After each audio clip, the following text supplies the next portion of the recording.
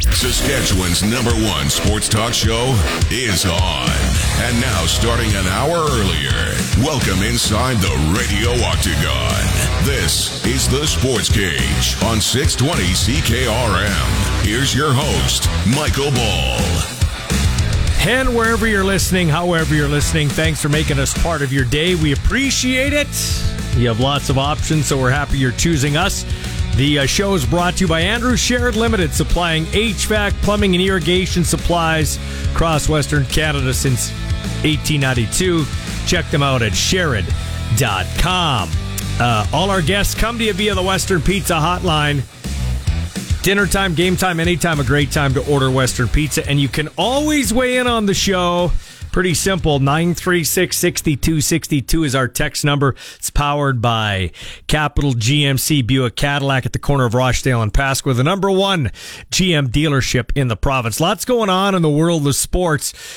NFL free agency doesn't get going until Wednesday, but like the CFL, they have that kind of lead-up week, cheaters week, where they can agree to contracts before they're officially signed. It looks like all signs are pointing to an Aaron Rodgers and New York Jets merger, a trade there between the Packers and the Jets. Packers ready to move on to Jordan Love. Rodgers ready to, I guess, move on somewhere else. Ironically enough, following Brett Favre's footsteps from Green Bay to the Jets. A couple of other big signings. Pittsburgh plucking Patrick Peterson from the Vikings secondary, so he'll join the Steelers. And Mike Tomlin. Jesse Bates signing a 4-year deal to be a safety with the Atlanta Falcons. $23 million of that guaranteed, or will be guaranteed. Jimmy Garoppolo is going to sign a deal with the Raiders to quarterback the Las Vegas Raiders. We'll get to that and much, much more. We got a pick six coming up. But first, one of the big stories over the weekend was the passing of CFL and NFL legend Bud Grant. This is a guy that he was a 3-sport athlete out of Wisconsin, got drafted by the NFL and NBA. Played for he won a NBA championship with the Lakers in Minnesota when they were there. He played for the Eagles, then went to the Bombers, played 4 years, and then coached them for like another 28 years. It was ridiculous what he did. And I think he won 4 championships with the Bombers, went to the Vikings, lost the 4 Super Bowls, or I'll say come up short in 4 Super Bowls. He's the first guy to ever go into both the Canadian Football Hall of Fame and Pro Football Hall of Fame. This guy comes from the Bud Grant tree. One of the great coaches in CFL history, Mark Trestman, joins us on the Western Pizza Hotline. Thanks for taking time out of your schedule, Mark, to join me. I appreciate it. Michael, it's always good to be with you. It's always been fun, and thanks for asking me back today. So, Bud Grant, first thing that comes to mind when I mention that name. Wow. I didn't think you were going to start that way. A master of observation. Nobody lived a fuller life.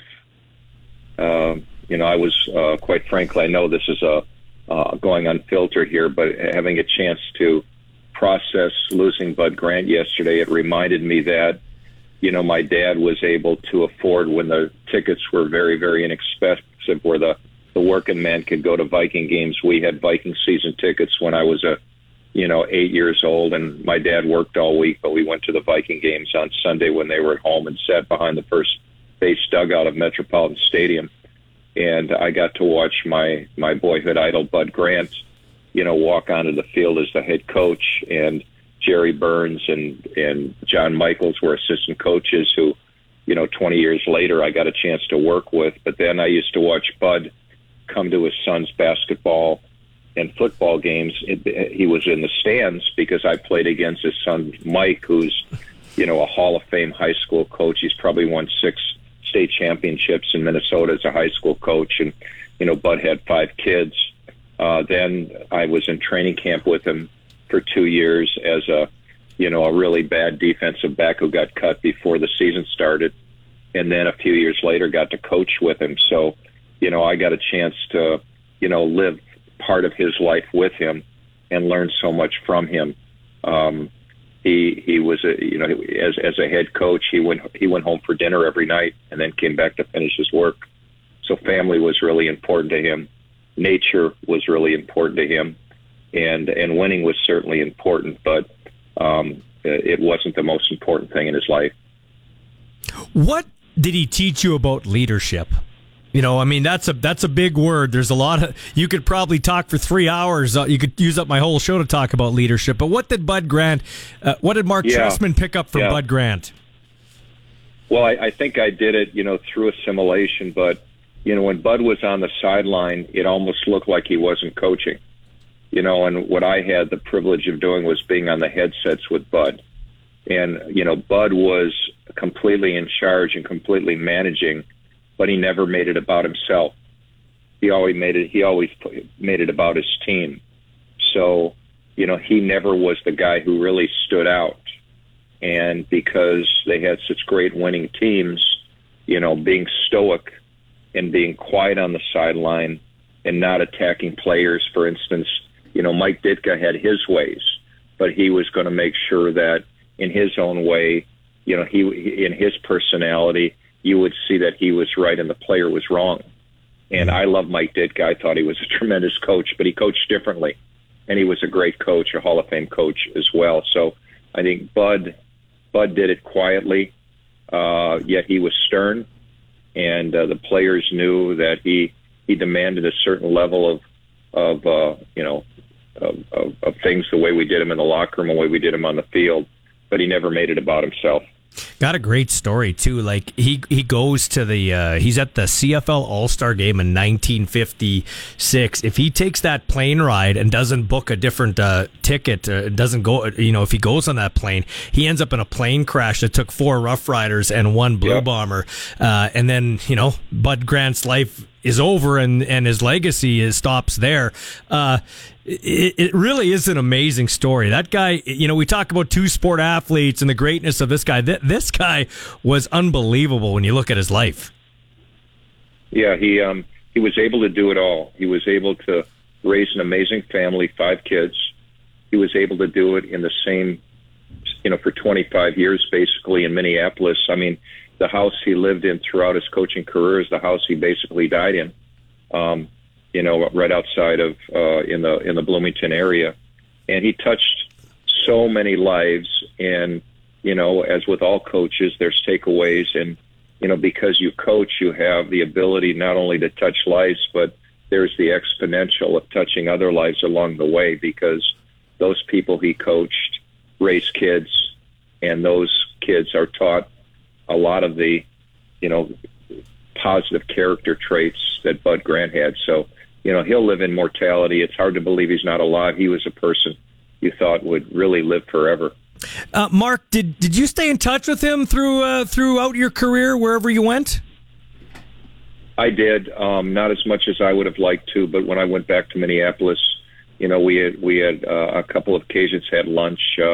We had a banquet that we saw each other at. So we caught up, and I would drop him notes along the way and connect with him along the way. But you're just really, you never expect somebody to just go the way he did so fast, and you never have a chance to say goodbye. And you've never, as you look back, you've never done enough to really say thank you in a way that is commensurate with the impact that he had on your life. I find it, you guys are kind of similar in this sense. He was a guy, and he came to Canada because they offered him more money in the CFL, which is crazy when you think about it nowadays. But he comes to the CFL, and once he goes back to the NFL as a coach, still had the love for the CFL. Like, he still talked glowingly about the CFL. And you're a lot like that too. NFL, a pretty reputable coach wherever you went. You come to the CFL, you have success, and you still talk about it in a glowing way. So you guys share a lot in that aspect.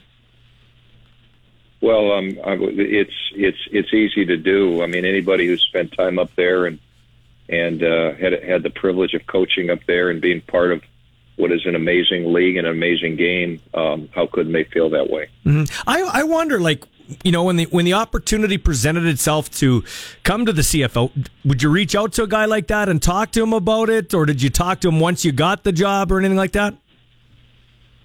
Well, we used to talk about it because Bud always felt that the NFL should change some of the rules and make it be more like the CFL. He thought the CFL was a little bit ahead in some of the rules. that they had. But, I touched base with them on maybe one or two occasions.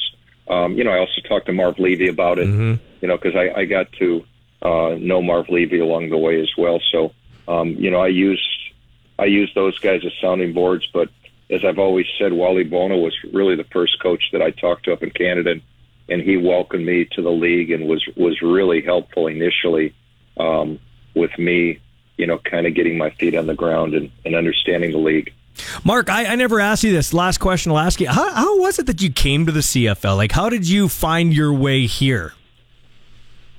Yeah, I think it's a good story. It's a life lesson. And I do tell the story when I go and speak. So I'm with the Cleveland Browns. I'm the coordinator there in 1989. And on our staff is Joe Pop, Jim Pop's dad. And Jim was I believe he was coaching. He was a student coach at Michigan State University. And while he and excuse me, I just got distracted because a phone call came in. I had to decline it.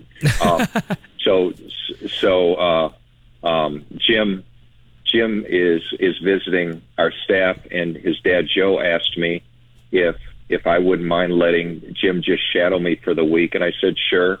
I gave him a playbook. He came to the meetings, and that was 1989. Well, in 2007, I was out of work. I had planned on coaching at North Carolina State, and our head coach got fired, and Jim called me. And he said, Mark, this is Jim Pop. And I basically said who. I didn't remember the name. He said, you probably don't remember this, but nobody was ever kinder to me than you were, on my visit to the Browns back in 1989. And I followed your career. And the one thing you haven't done is you haven't been a head coach. Would you be interested in being the head coach for the Montreal Alouettes? And so, it's a life lesson that, number one, there are no coincidences. And I think that when and I try to express this to players all the time, when you give of yourself and you don't expect anything in return, oftentimes the universe, comes back to you and pays you back if you don't expect it. And 20 years later, I got a chance to be a head coach. And, as you well know, coaching in Montreal was probably my best 5 years, the most enjoyable 5 years of my life. And the experience in Canada and the CFL is something that, I'm so grateful for. Well, we're grateful you always take our call. Thanks for your time, and thanks for reminiscing on your friend Bud Grant. Okay, Michael, have a great day, great week, okay? See you next time. You too. Former head coach of the Alouettes, Bears, longtime assistant coach in the NFL. That'd be Mark Trestman. You're listening to The Sports Cage for Andrew Shared Limited on 620 CKRM. You're listening to the radio home of the Saskatchewan Roughriders, The Sports Cage on 620 CKRM. And it is picked up by Nick Marshall. And into the end zone, Marshall goes. And a pick, and a six. It's going to be a touchdown for Chandon Sullivan. It's Sorensen to the house. A pick six. Time now for another Pick Six with Ballsy and Friends as they give their take on 6 sports topics of the day. Number one on the Pick Six, Brad Gushue wins the Tim Hortons Brier for the second straight time and fifth time in his career as a skip, beating Matt Dunstone of Manitoba 7-5. Gushue is the greatest skip in Canadian men's curling history in terms of wins at the Brier. That's his record-setting fifth, as I said. Great event from Matt Dunstone. Slowly, he's staking a claim as an elite curler. Number two in the Pick Six, the passing of legendary coach Bud Grant. The 6'3", 199 Wisconsin-born three-sport athlete was drafted by both the NFL and NBA. He earned an NBA title in 1950 with the Minneapolis Lakers and registered 8 sacks in 1951 and was second in receiving with the Philadelphia Eagles in 1952 before joining the Blue Bombers, who had offered him More money. Imagine that. Grant played 4 years with the Blue Bombers, leading the West Division in catches 3 times and receiving yards twice. He also had a record 5 picks in a playoff game in 1953, a mark that still stands. Then in 1957, Grant became the head coach of the team at the age of 29. He led Winnipeg to 6 Grey Cup appearances, winning 4 times. He recorded a club record 102 regular season wins and was named the CFL's top coach in 1965. He also boasted a 16-8-1 record in 25 career playoff games.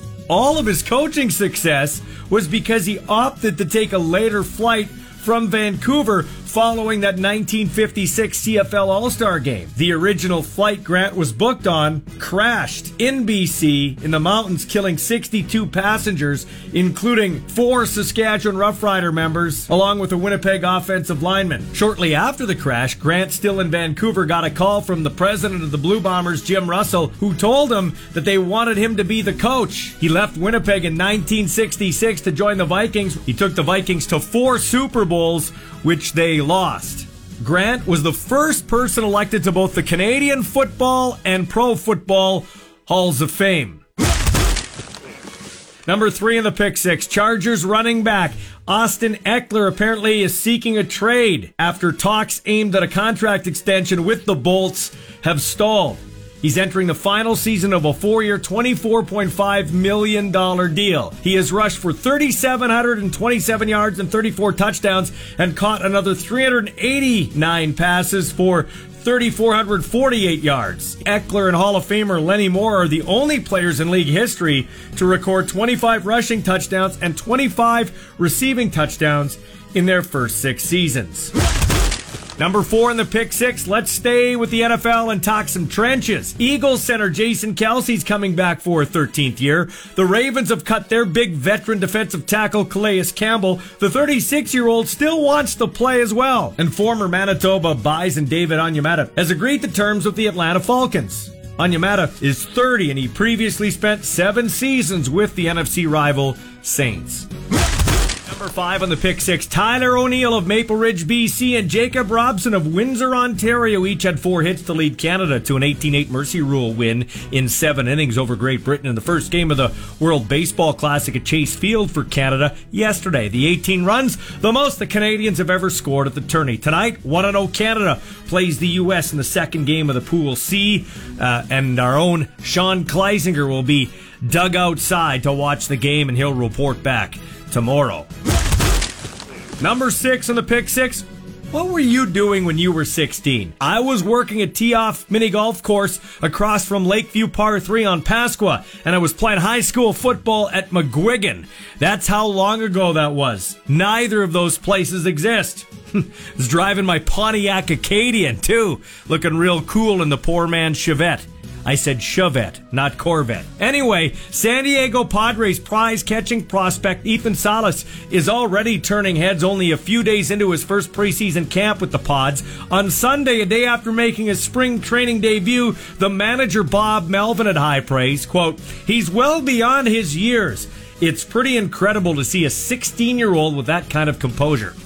I'd say so, Bob. Salas caught the final 4 innings for the Padres in their game against the Chicago White Sox in Cactus League play and was very impressive behind the plate, like he belonged framing pitches like a seasoned vet. Probably makes a lot of us feel like a loser. Time now for your sports ticker. Lots going on in the NFL. Sam Darnold going to agree to a contract with the 49ers, so he goes there as a quarterback. Jimmy G leaving San Francisco. He's getting a 3-year, $72.75 million deal with the Raiders. Signs are indeed pointing to Aaron Rodgers leaving the Packers for the Jets in a trade. Elsewhere, Cowboys have contacted Bobby Wagner, former defender, I believe, with both the Seahawks and the Los Angeles Rams.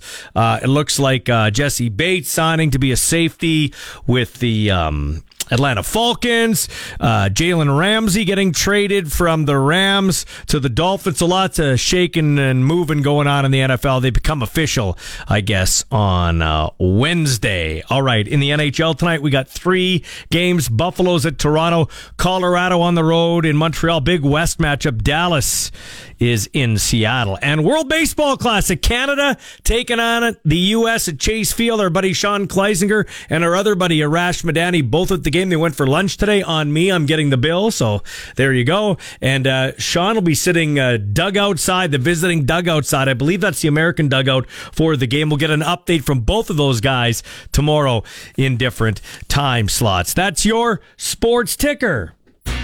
Each week, the Sports Cage highlights a coach making a difference both on and off the playing surface. This is the Coach of the Week. Time now for our Coach of the Week as we recognize a coach at any level of sports. And today we're going to recognize 2 guys. Both of them are coaching high school hockey, which is one of those sports, the high school level, that kind of flies under the radar. Liddell Lang at Miller and Russ Nielsen at Archbishop MC O'Neill High School are the 2 we're highlighting today. Both are longtime teachers and coaches in the high school hockey ranks. Russ also doubles as one of O'Neill's track coaches. O'Neill won the city championship last year, so they're going for a repeat on Tuesday. The puck drops at 4 o'clock at the Jack Hamilton Arena, Northwest Regina, if you want to check it out. Liddell Lang and Russ Nielsen, our coaches of the week. Saskatchewan's best coverage of the Saskatchewan Roughriders is on the Sports Cage, right here on the mighty 620 CKRM. Thanks to our dependable producer B, that would be Colson Schultz in for a couple of days here, subbing in for Sean Kleisinger, who is south of the border on his honeymoon with his great wife Lydia. Going to watch some World Baseball Classic action today, and of course it's a honeymoon. It's a zinger honeymoon, so they're going to a Milwaukee Bucks Phoenix Suns game the next day. But his wife's apparently down with it, so he's going to stay married apparently when he comes back. You can get a hold of us, 936-6262, our text line powered by Capital GMC, Buick Cadillac. And on the Western Pizza Hotline, all our guests come. Now, the Pats had a tough weekend. They lost a heartbreaker in Lethbridge. They were up 3-1 and 4-3, but couldn't hold the lead and lost 5-4 in overtime. Got a big point in the race for the playoffs, but then the next night they went into Medicine Hat and got absolutely trucked 7-0 by the Medicine Hat Tigers. Our own Dante DeCaria caught up with their great assistant coach, who's always accessible to the media, Ken Schneider, after the game. Well, I thought we actually started pretty well in the first period. The first probably 7-8 minutes, we played pretty well. Started to feel like we were getting our legs, and then got the goal called back, which was in our favor. So, things were sort of heading in the right direction. But the speed of the game, Medicine Hat really just their transition from defense to offense was great. They shut Connor down pretty hard tonight. He couldn't seem to get loose, and we lost a couple of players in the middle frame there. We lost the fight. Of course, we lost Janelle, and then Spencer was injured, his ankle banged up again a little bit. So. Then we were playing with 10 forwards. It got pretty thin up there. Speaking of Riley Janelle, you were talking about the opening 8 minutes of the game. Did you feel that the fight for Janelle, obviously due to it being, sort of, quote-unquote, a stage fight, that's why he was ejected from the game, but did you feel that when he dropped the gloves, in the first period, that it was going to provide a little bit more momentum for your group based off how things were going? Yeah, I thought, Riley was trying to get us going, and, unfortunately, that was the call of the stage fight, and I don't think anybody can argue with that. I mean, those are the rules. And it was unfortunate to lose him so early in the game because we really could have used him tonight. And Kenny, there was at one point, I think it took you 15 minutes and 31 seconds to get your first shot in the second period of play, and then I think it was only one shot through the first 12 minutes of the third period. So essentially 2 shots within a 35-minute range. I don't really know how to ask this question, but is there anything you think that, or any reason do you think why that was? Maybe explain that a little bit. Well, it's pretty easy. I think the obvious answer, to be honest with you, Dante, is we were playing on our own end the entire time. So Yeah. we weren't there at the other end of the rink very often. But when we did have opportunities to shoot, we for whatever reason, we've kind of gotten away from getting the puck to the net. And so we're giving up shooting chances and trying to pass the puck and make the perfect play. And it just doesn't work at this level. No, that was actually going to be my follow-up question. You took the words right out of my mouth. I was going to ask you, there were so many opportunities to shoot the puck in the game, and you guys elected to not shoot the puck, obviously leading to just 17 shots throughout the hockey game. But I know the stat line does not look great for Drew Sim, but as you probably heard in the highlight package before you joined us, highlight reel saves throughout the game, a breakaway stop early on with McKenzie sneaking behind your defenders. Lindstrom had a breakaway. I know it doesn't look pretty at the end of the night with 7 goals against, but essentially he did give you guys a chance to win early on in the game, correct? Oh, absolutely. Yeah, to be honest, I felt badly for Drew tonight. We had to play the veteran goalie to the bitter end tonight, and he wasn't the reason we lost at all. He gave us his best shot, and it's quite unfortunate because we didn't really provide him any kind of offense or defense for that matter. And I know you and I talked about it before the game, and I briefly had talked about it with some of the veteran players on this team leading up to puck drop, and that's, playing your game, playing what you guys are good at, and sticking to your systems. And I know it's a cliche, and you and I are kind of beating a dead horse right now talking about it. Again, I guess this game kind of proves that if you guys do play your game and play to your structure, at least coming into the Brandon game on Wednesday, that you do have an opportunity to get back in the win column, right? Absolutely. I mean, we got to get back up on the bus and get back home and, recalibrate here and get ready to play on Wednesday night. Brandon had their way with Edmonton tonight, so we know we're in for a tough game on Wednesday night. All right, that's Ken Schneider. Yeah, the Brandon Wheat Kings is here on Wednesday. They got a home-and-home versus the Moose Jaw Warriors. Friday, St. Patrick's Day. Oh, it'll be a messy situation all the way around, both on and off the ice, and they're in Moose Jaw on Saturday. So make sure you check out all those games, all the Pats action on 620 CKRM with our own Dante DeCaria. Lots going on in the NFL. We'll get to that next. We talk to Tyler Dunn. He is at GoLongTD.com. It's a football website. He's a beat writer in the NFL. He used to be a beat writer for the Packers and now the Buffalo Bills. This is the Sports Cage for Andrew Sherrod Limited, supplying HVAC, plumbing, and irrigation supplies to Western Canada since 1892. Check them out at Sherrod.com. Your voice of Saskatchewan is 620 CKRM. Nobody covers your team like our team. This is the Sports Cage on the mighty 620 CKRM.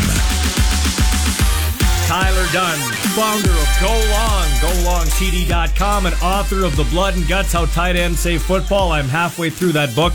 Very good book, Tyler. Thanks for writing that. A beat writer in the NFL with the Packers and the Bills. Tell you what, first off, how you feeling? You're just getting through the flu, my friend. Well, thanks for reading The Blood and Guts. Greatly appreciate you checking that out. Everybody out there buying the book. It was a hell of a lot of fun. But you're right, man. This weather... I've got a 3.5-year-old and a 1.5-year-old. See, me and my wife, we just love leaving our kids when we get sick because, now that they're in school or pre-K, that stuff just spreads like wildfire. But actually, it was bronchitis, so I guess I'm 74 years old now. Well, isn't it nice it's bronchitis and not COVID? Like, back in the day, it's COVID. Now you're just like, it's just bronchitis. Not a big deal. Exactly. You're right. Oh, yeah, just hacking a lung. Feels like I'm breathing through a straw. That's all. Okay, so, when is this? Aaron Rodgers, he just likes to drag things out, doesn't he? Oh, yeah, this is right in his wheelhouse now with the entire NFL world waiting on his bated breath, waiting for his decision. And, I mean, you have to think the Jets and Packers, I think we can assume they have a deal worked out. They have compensation all ready to go. And it's just a matter of Aaron Rodgers deciding whether or not he wants to play football. And that has been his point of leverage this entire time, that he can hold over the Packers, hold over any team that he'd be traded to, is the threat of, okay, I just don't want to play because I don't want to play for you. But there's so many boxes that are checked here. It's Nathaniel Hackett, one of his closest friends in the business, let alone coaches. I mean, they were unbelievably close in Green Bay when Hackett was the offensive coordinator. Now he's in New York. It's the AFC, so Green Bay can move him to the other conference. Green Bay has moved on. I mean, they're going to start Jordan Love one way or another. They're ready to turn that page.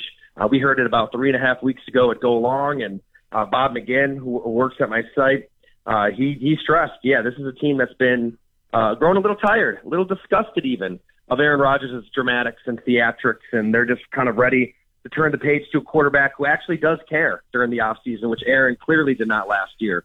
So I don't even think they'll take or demand, multiple first-round picks, maybe not even a first. Who knows what they're even getting in this deal. They just need to know Aaron wants to play, and they'll be hitting that button as fast as they can hit it. Isn't it a real, it's almost ironic, an ironic head scratcher. Like he's going to follow the path Brett Favre did, at least as far as the Jets. That's crazy. It is. And that was, I guess if you're trying to think of a reason he wouldn't go there, maybe that's it. Like, does he really want to be that cliche and follow the same, the narrator's voice just would stay the same as it was in the summer of 2008. Packers legend goes to New York. But I think that it makes a lot of sense because Aaron does believe he can still play at a high level. And if you believe that, you can look at that roster that Joe Douglas has built and talk yourself into competing. They have a lot of young pieces: Sauce Gardner, Quinnen Williams, Breece Hall, Garrett Wilson, Elijah Moore. They've got a good offensive line that's going to be healthier. So you add Aaron Rodgers. I don't think they're a Super Bowl contender, but they can get to the playoffs. They can win a playoff game. And, I think that it's very similar to the Brett Favre situation before, and I think it's similar in that he's going to want to stick it to anybody who's doubting him right now. All of us who say that quarterbacks this side of Tom Brady just fade away into oblivion, which is factually correct. Look at everyone: Peyton Manning, Drew Brees, Ben Roethlisberger, Eli Manning, Dan Marino. I mean, you hit 37, 38, 39, you're falling off a cliff. And I do think that's why it would have been smart for Green Bay to just take their unlimited first-round picks the last 2 off seasons. Right? If you're willing to bite the bullet earlier, your return is going to be unbelievable. They waited. They're not going to get a good return now, but they could get something. They can get out of that contract potentially, and Aaron Rodgers can get what he wants, the opportunity to prove it to anybody who doubts him, which, hey, if the Jets are going to need to know he's bought into the offseason, that he does care. If they're going to take him on for 1 year, they hope 2 years, they need to know that he's going to show up for OTAs, he's going to work with these young players, and maybe that's what they're working through right now is you need that assurance from somebody who doesn't even know if he wants to play football. And we didn't really see a quarterback who cared last year. But if he does care, hey, nobody plays better when they're pissed off than Aaron Rodgers. Yeah, but here, you know him better than me. You've been around him more than me. Is he into legacy? Because if he's into legacy is staying in Green Bay. Brett Favre didn't do that. And let's be honest, Tyler, he's got a way better chance of getting to the Super Bowl and winning a Super Bowl in the NFC. In the AFC, off the top of my head, as you could, I could name 4 quarterbacks that are better right now.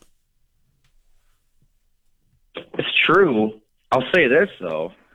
Green Bay is done with him. I think if he wanted to return, I mean, I guess he would have a stranglehold on their cap, and you wouldn't want a $59 million quarterback as your backup. It would be bizarre, but I think bare minimum, they would tell Aaron Rodgers exactly what they told Brett Favre in 2008. That this job isn't waiting for you. You have to compete for it. I mean, at best. Mm-hmm. I mean, they might tell him you're a backup. I mean, they feel that confident in Jordan Love. I mean, they're done with Rodgers. They want to move forward with Love. That's where I'm going. What they can for Aaron right now. That's what I was wondering. How the organization's lock, stock, and barrel behind Jordan Love. Like it's time to see what he can do. Everything that we're hearing, and the more I talk to people who know Jordan Love best, his private quarterbacks coach Steve Calhoun, his teammates in Green Bay, several teammates, both sides of the ball, they saw it. You know, we just saw that Philadelphia game, and he was lights out in that game with a couple of drops, too. I mean, that was as good as it gets in a tough spot. And it wasn't like Philly was in a prevent defense. No, they were blitzing them. They were doing different things. And Jordan responded. The touchdown, I think he had a blitz in his face on that play and reacted to it. But beyond that, he worked with the first-team offense the last 2 months of the season. As Aaron was working through his injury, yeah, he was still starting in the games. But Jordan Love was working with that first team in practice. So they saw in that setting what he could do potentially. I think that was the key back with Aaron Rodgers in 2007 before he took over in 2008, chatting with Charles Woodson down in Phoenix at the Super Bowl. He said, like, everybody kind of knew Aaron was ready, even though Brett Favre had that magical 07 season, 4,000 yards, 28 touchdowns, NFC Championship, 13-3. It seemed ludicrous to all of us to just close the door on that, but they knew what they had in Aaron because they saw it in practice. The same thing. They know what they have in Jordan Love because they've seen it in practice.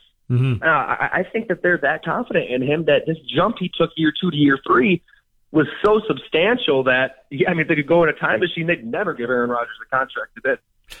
Before I let you go, 2 more quarterbacking things. What's going to happen with Lamar Jackson, in your opinion? Boy, so bizarre. I don't get it from Baltimore's perspective to let it get to this point. He doesn't have an agent, makes it really tough. He wants probably, 5 years of guaranteed money, and he's going to use Deshaun Watson and Jimmy Haslam's deal as a starting point, as he should. But however you slice it, and it's probably easy for me to say because it's not my money, but at the same time, these Lamar Jacksons don't grow on trees. He's a top 5 quarterback. You can win a Super Bowl with this guy. Give me the risk of injury over 5 years with a Lamar Jackson over the risk of needing to find a new quarterback for the next 5 years, right? I get it. He eats up a 5th-year cap, whatever it is. Fine, just go draft better players. Open up your passing game like they're going to do with this new coaching staff. But I don't know. I'll still take Lamar Jackson in that injury risk because there's nobody like him. That 2019 season was just unbelievable. And when he's healthy, I get it. Big if he's on the field. He hasn't finished the last 2 years.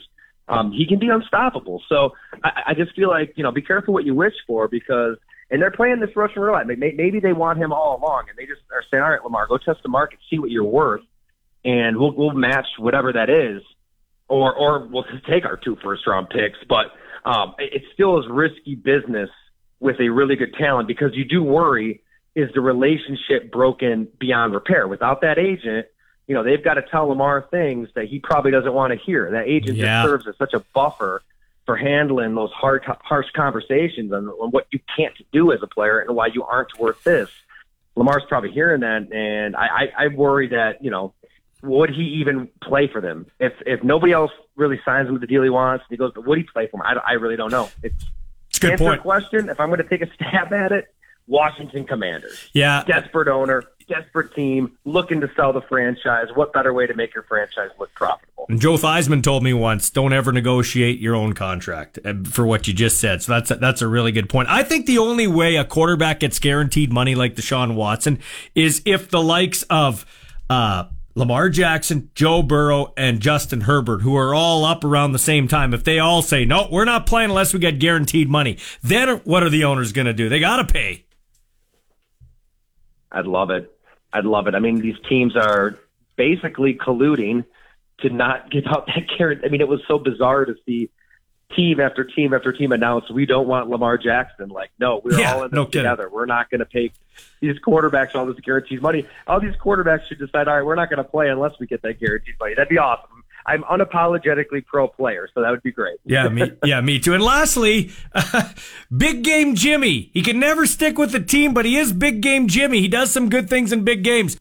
I think Josh McDaniels makes a lot of sense with Vegas, knowing that offense. It's a demanding offense with a demanding coach, and it kind of, I'm not saying this is right. I don't think I'd necessarily be that excited if I was a Raiders fan. He is what he is. He's okay. I don't think you're going to win a Super Bowl with this guy. Hey, Tyler, thanks for your time, man. I really appreciate it. Go check out his absolute great work at golongtd.com. We'll talk to you again, and get healthy. Hey, thanks so much for audibling on the day. Glad we made it happen. And anytime, man. Always great to catch up. Yeah, great guy. I'm reading that Tight Ends book, like I said at the start of the interview, that he has out. You want to check that out. It's a pretty good read, talking about the tight end, one of the most important positions in football in The U.S., speaking of the U.S., lots going on in the NFL. Free agency officially kicks off on Wednesday, as we were talking about there. Still not confirmed about Rodgers, but it looks like he's going to the Jets, as Tyler Dunn was alluding to there. The Packers are done with him. Jimmy Garoppolo to sign with the Raiders officially on Wednesday. Sam Darnold has a deal, 1-year deal to be a quarterback in San Francisco, joining the likes of Brock Purdy, who had elbow surgery, and Trey Lance coming off that foot injury. Elsewhere, the Chicago Bears have signed 2-time Pro Bowl linebacker Tremon Edmonds, formerly of the Bills, and guard Nate Davis. So they're plucking off the Bills roster. Chargers running back Austin Eckler seeking permission to speak with other teams about a potential trade after talks with the team aimed at a contract extension is they've halted right now, according to Adam Schefter. Eckler's 27, about to be 28, entering the final season of a 4-year, $24.5 million contract. He's going to earn $6.25 million, well below what some of the top backs are being paid. And in the last few years, he has scored the most touchdowns receiving and running combined. So there you go.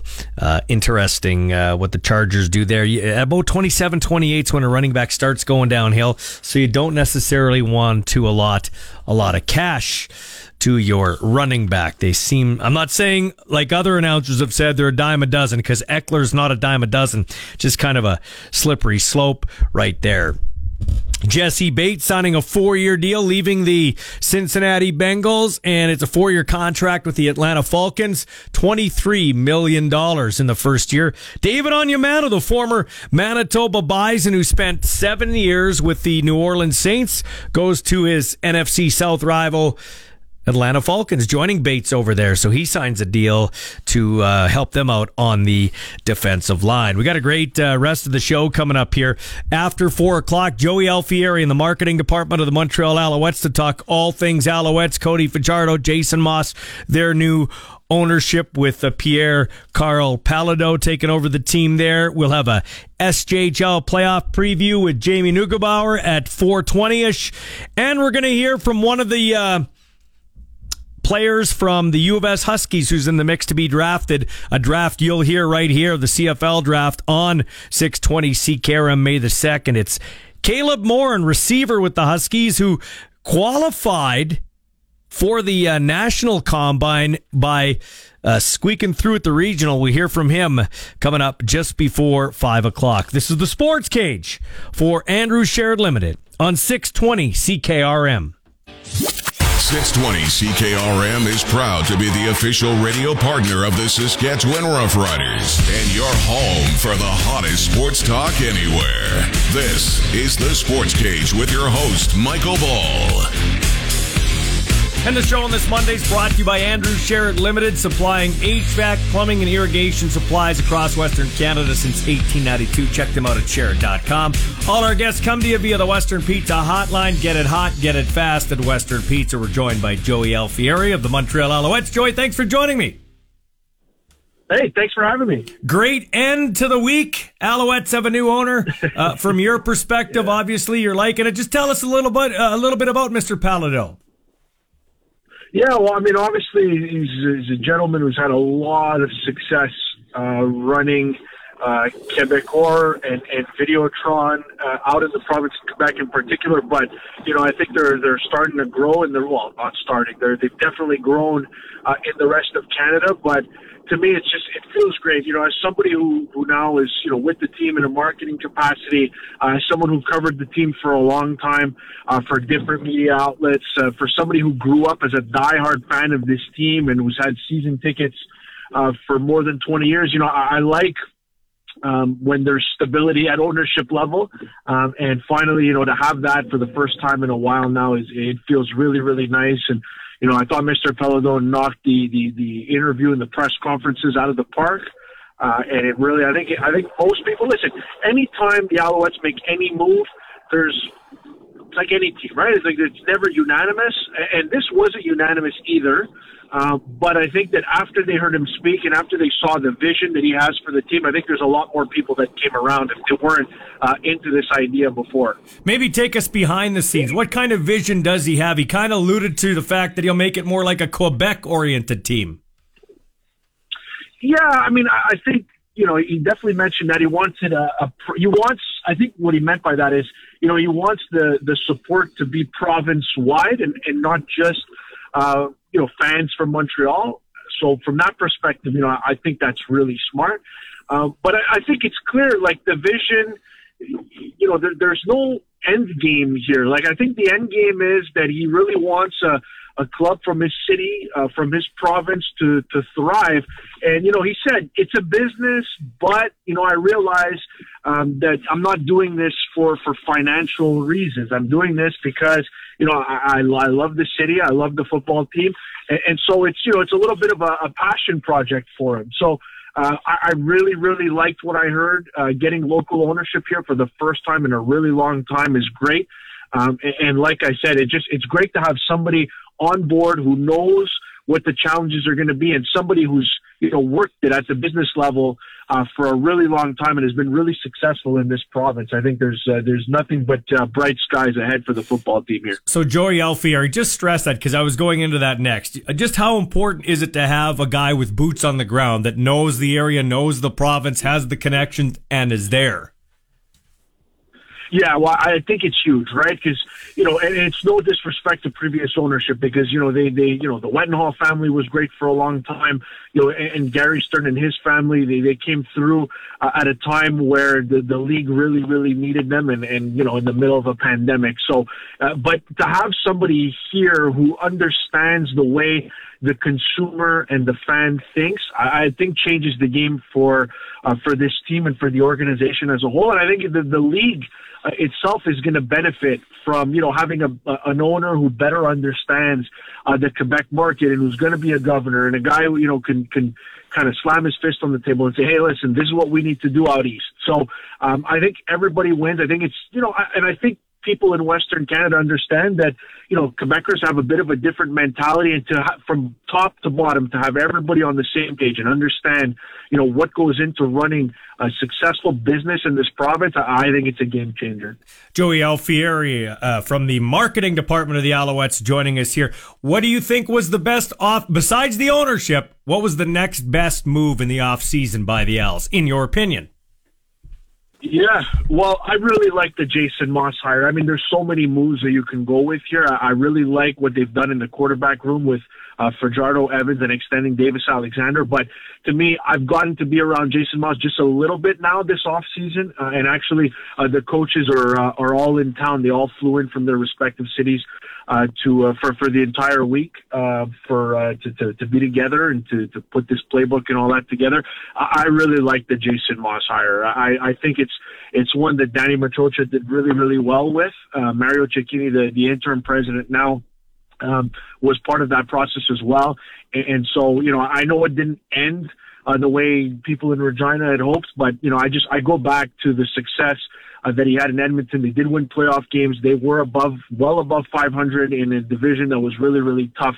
And I like the offensive concepts. I like the structure that I think he's going to bring to the organization as well. And a lot of the free agents have already said, the players that I've spoken to said, you get that vibe in Montreal. We haven't even been together yet. And you get that vibe that they're building, that family-oriented way of thinking. So to me, I think you start there, and then obviously bringing in the players that they've brought in under some difficult circumstances. I like what they've done from top to bottom, but just from what I've seen over the years covering the league and what I've seen just interacting with him, I mean, the Jason Moss hire was really, really well done for me. Yeah, he's not a dumb coach. Sometimes certain situations maybe take a little bit of the luster away from a coach or a player, and I think that's the case for both guys, Jason Moss and Cody Fajardo. Bit of a false narrative, or fake news, as they like to say. There was talk that Moss and Cody didn't get along and that type of thing, weren't on the same page. Obviously, that's not true. So you got a couple of guys,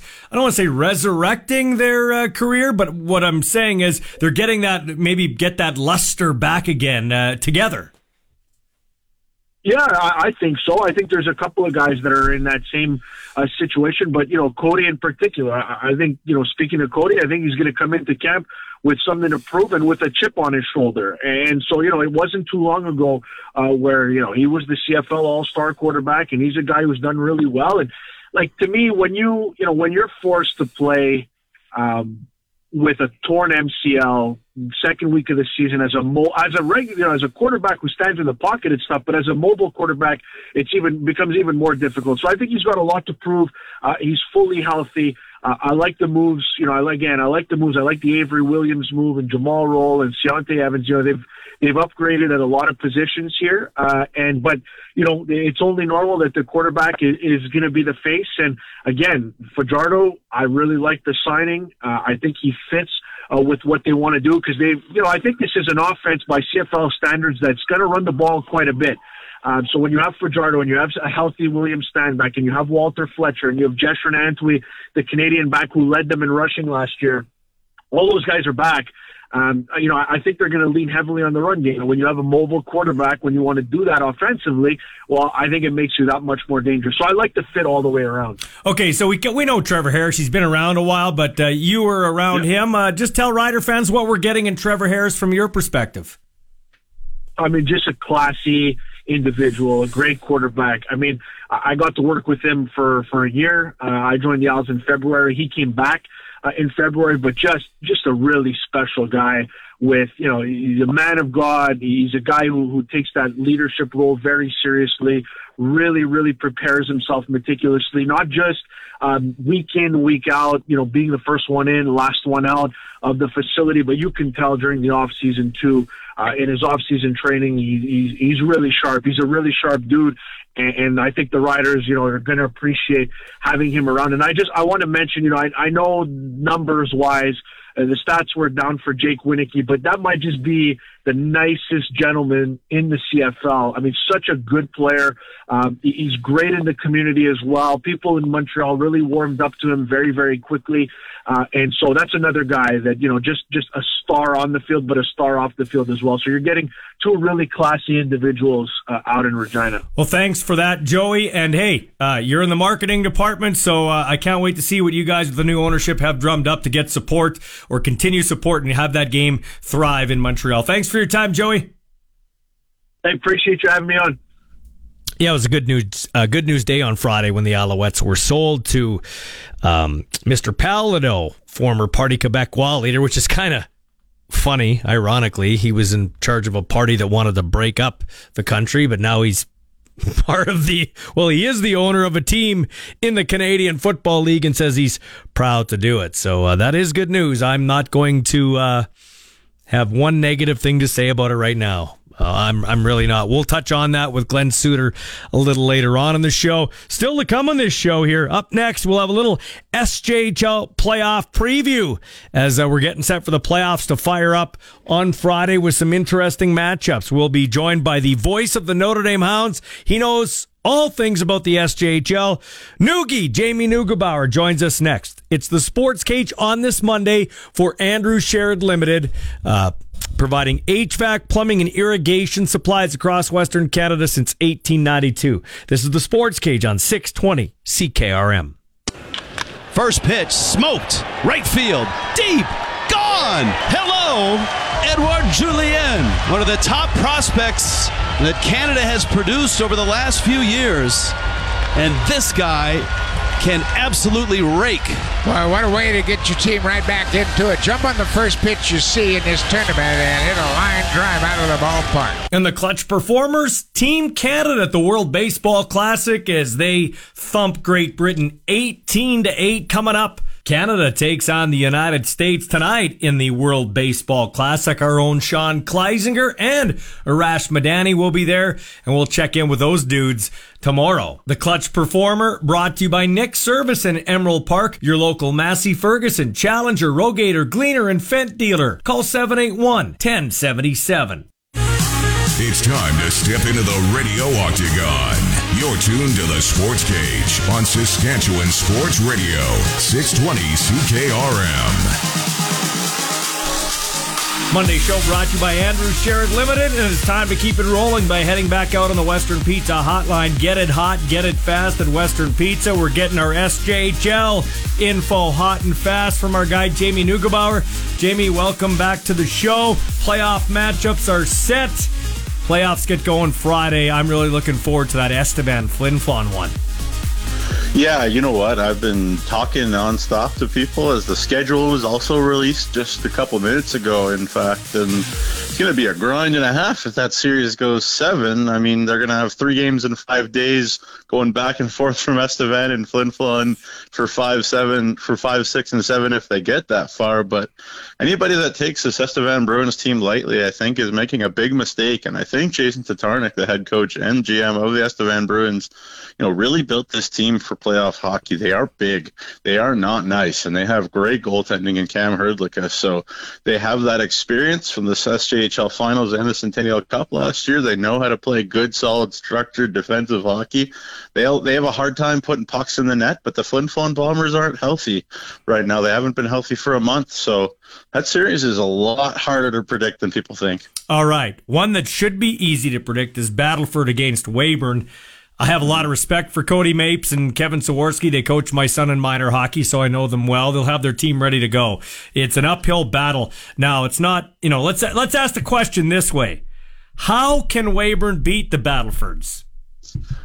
Well, whenever I talk about an upset, and you've been around the game longer than I have, whenever I talk upsets, the first 2 boxes you have to check are goaltending and then special teams. And first off, Dazza Mitchell, the 04 birth year out of Regina, is the goaltender for the Weyburn Red Wings, is going to need to stand on his head.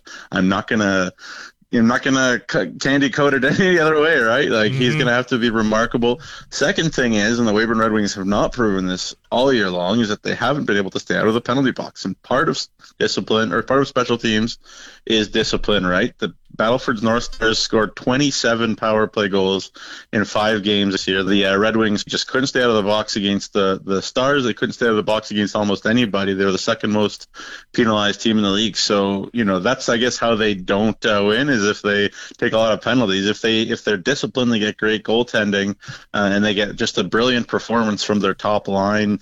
Jackson Hassman, Riley Morgan, and Ty Mason, which has been as good a line as there is in the SJHL in the second half. There's always a chance. They have a very experienced team, the Weyburn Red Wings. They won't be overawed because of inexperience. It'll just be, I don't know who's stopping the Kean Bells and the Jake Southgates and the Steve Kesslings of the world and the Holden Doles of the world right now. I mean, it's as big of a underdog situation, honestly, as I've seen as I've been in the league, and I think the Weyburn Red Wings, have to really stay out of the box and play good, disciplined hockey. All right, outline the other series for me if you can, Jamie. Mm-hmm. Yeah, so I mean, if you want kind of old rough and tumble rock'em sock'em hockey, then look no further than the 4-seed Melfort Mustangs and the 5-seed Larange Ice Wolves. I mean, you go find yourself a coin and flip it, and you have a pretty good idea on how to pick this series. I mean, the season series has been just so back and forth. Both these teams are as good as anybody at home. The Melfort Mustangs did just hang on to home ice advantage very late in the year. The Larange Ice Wolves had to go into the Whitney Forum on the last day of the year to face against the Flin Flon Bombers and beat them in order to get home ice, and they weren't able to do that, even though they gave it all they could. I think on paper, the talent ledger is slightly in favor of the Melfort Mustangs, and some people would also point to the fact that their 20-year-old goaltender, Joel Favreau, has had a very solid season, but I think still it's hard to argue that the Dawson Smith in the Larange goal is as good as anybody too, and they got a very interesting balanced lineup, and they're hard to beat at home. So it's a very, very hard to pick series. It's going to be a lot of fighting, a lot of battles in the corner. It's going to be gritty, grimy hockey, and I think Trevor Blevins for Melfort and Kevin Kaminsky in for Larange kind of got to be rubbing their hands. It's going to be a lot of fun to watch because it's not going to be friendly hockey. It's going to be mean stuff. And then for the Humboldt Broncos versus the Nipawin Hawks, I mean, that first of all, I do got to harken back for a second. It's the first time since the series that was going on during the crash that these two teams have faced off in the playoffs. And, it's also the first time in a while that the Humboldt Broncos haven't had a series in which the other team is really, really far away from them. So the travel for Humboldt to Nipawin will be as easy as pie.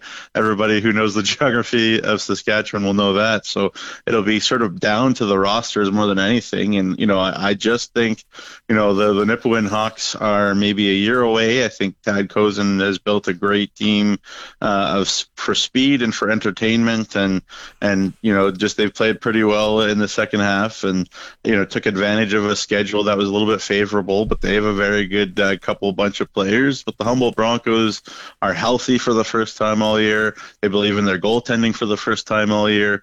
I have a hard time seeing this series as sort of less of a underdog series than the Battleford's Weyburn one, to be honest. I think it's kind of, if you're going to, put a gun to my head, so to speak, I think it's going to be two quick ones and two long ones here in the SJHL playoffs, if I'm being fully honest. Okay, good. So basically you have picked the Battlefords and you've picked Humboldt. Who do you got in the other two series then? Oh, man. Yeah, again, you flip coins, right? I mean, so you put the rosters beside Flin Flon and Estevan together. It's Flin Flon for sure in terms of talent. But I just think because Flin Flon has home ice advantage that they'll take it in 7. So I'm going to take Flin Flon because they're just going to stay healthy and kind of work their way through it. So I'll take Flin Flon. And every time I bet against the Laurent Ice Wolves in any sort of way, shape, or fashion, it blows up in my face. So I'm not going to make that mistake this time. The Laurent Ice Wolves in 7. Melfort Mustangs fans, be mad at me if you want, but we'd be 2 years in a row that it would be Heartbreak Hotel for the Melfort Mustangs. But boy, oh boy, yeah, again, I'm not confident on that Flin Flon or that Laurent Melfort one, but I'm going to take Laurent by an eyebrow. That's our SJHL star prognosticator, Jamie Neugebauer, voice of the Notre Dame Hounds. Thanks for your time, man. Thanks so much for having me. Anytime. Hey, thanks to Jamie. When we come back after the 4:30 news, we got the CFL report, and we'll talk to a budding CFL star, a guy who hopes to turn some heads at the National Combine. He's receiver Caleb Morin from Saskatoon, started with the Huskies, had the most receiving yards for the team in the Vanier Cup, and their loss to Laval Rouge-et-Or. That and much, much more. It's the Sports Cage for Andrew Shared Limited on 620 CKRM.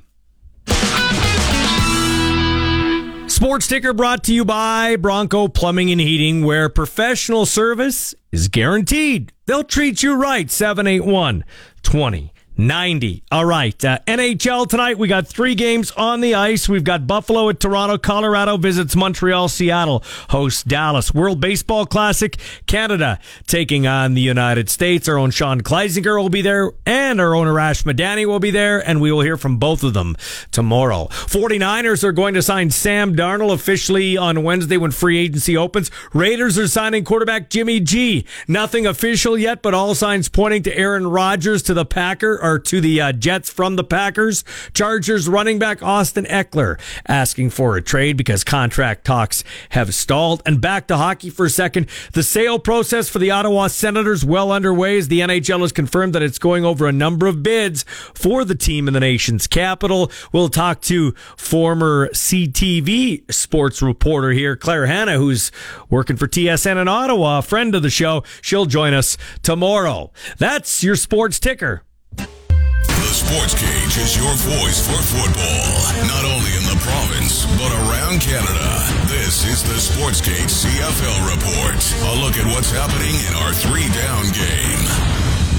Today on the CFL Report, we go back to our interview on Friday with Commissioner Randy Ambrosie. We had just talked about the Montreal situation and the fact they found a new owner, and now sights are set on a 10th team in Halifax. Yeah, remember, Michael, I mean, first of all, I appreciate your asking the question and raising the point. Look, we were in 2019. We had funding approved by Halifax Regional Council. There was a huge bit of momentum there. Things were, discussions were very intense around getting it done. And COVID changed the world. And so, look, again, let's not dwell on that because that's not the story. The story is that we're through that period. We know getting our 10th team is important to the future of the league. And now we seem to have momentum again. But Michael, to the point you made, we have a sense of purpose that we need to get in and get it done. And that's the way we're going to approach it. Now bringing you 3 hours of the hottest sports talk. This is the Sports Cage on 620 CKRM. Our house is your house. Welcome inside the Sports Cage on Saskatchewan Sports Radio, 620 CKRM. I'm joined by receiver for the U of S Huskies, Caleb Moore. How are you, bud? Oh, doing super good. How are you? Good, man. So you were in the regional combine and get to the national combine. Tell me about your regional combine experience and how much do you think that'll help you springboard into the national one? Yeah, I thought it helped a lot.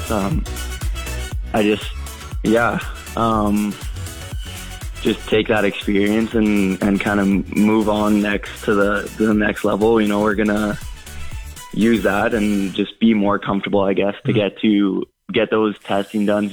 Yeah. Just felt like I didn't really test great, so I'm hoping I can just go in and only up those numbers for the next stage, kind of thing. Which testing numbers, if you had to pick one or two, do you want to do better at the national event? I think the vertical and the broad jump are two big ones that I feel like I underperformed on that I can do a lot better with, for sure. Nerves, or the fact you didn't really go in prepared, or do you think it was more nerves? Honestly, it was a little bit of everything. I had some delays on my flights. I ended up getting in at 12:30 at night, waking up at 5:30 in the morning the next day. Just didn't really set myself up to be successful. Mm-hmm. It was one of those days where I just felt like I didn't really have it.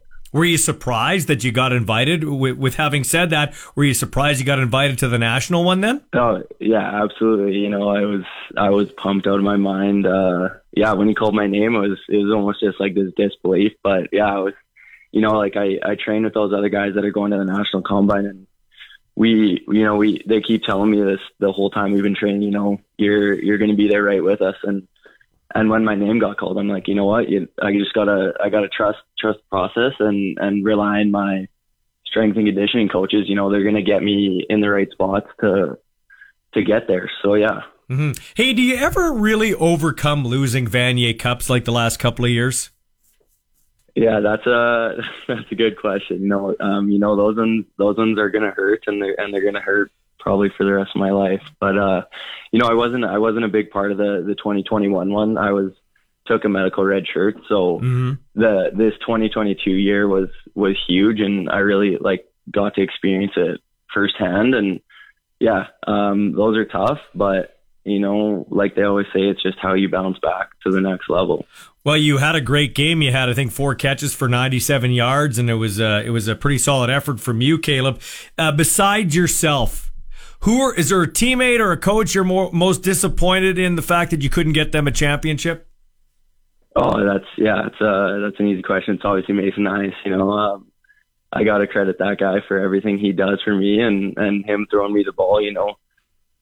We developed this chemistry that was unmatched, and we've been best friends for the past 6 years being on the team, right? So not getting that guy the ring is difficult, but yeah, not everything in life is perfect, so it's hard. Mm-hmm. Okay, Caleb, I'm going to ask you some questions. Okay, they want to fluster you with questions at the, getting ready for the draft. So let's go through some questions, if you will. I've done this with other guys. Okay. Yeah, for sure. Would you be okay with moving away from home, and why? Because Saskatchewan kids get asked that all the time. Yeah. I mean, of course. I want to play on whatever team wants me, but that's just part of growing up. I still live at home, right? So this is just the next stage of the journey. Mm-hmm. You gotta put your big boy pants on and move out of the house and take on the world as it is. Yeah, that's good. Okay, so besides the Saskatchewan Roughriders uniform, what's your favorite uniform in the CFL? Yeah, that's a good question. I don't know if I have the answer to that.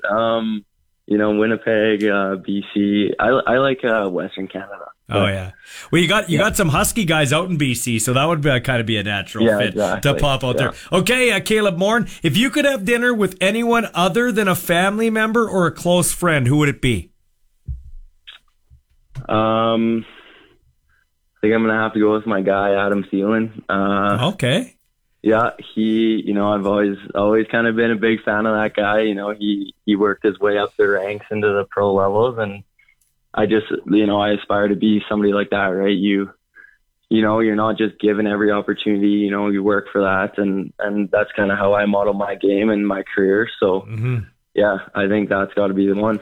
That's a good one. Caleb Morin, favorite football memory to this point in your life? Yeah, it's got to be playing in the Vanier Cup this past season. But aside from that, just winning, like our Hardy Cups. Came onto the team, and we were in a bit of a dark stage. So maybe I could say my Husky career as a whole. The program really shaped. Went from the bottom to the top the whole time I've been here. So just like the experience in general is unmatched, and yeah. Hey, back to the Vanier Cup. We know you had a good game. Is there a play or something you'd like to have back in that game?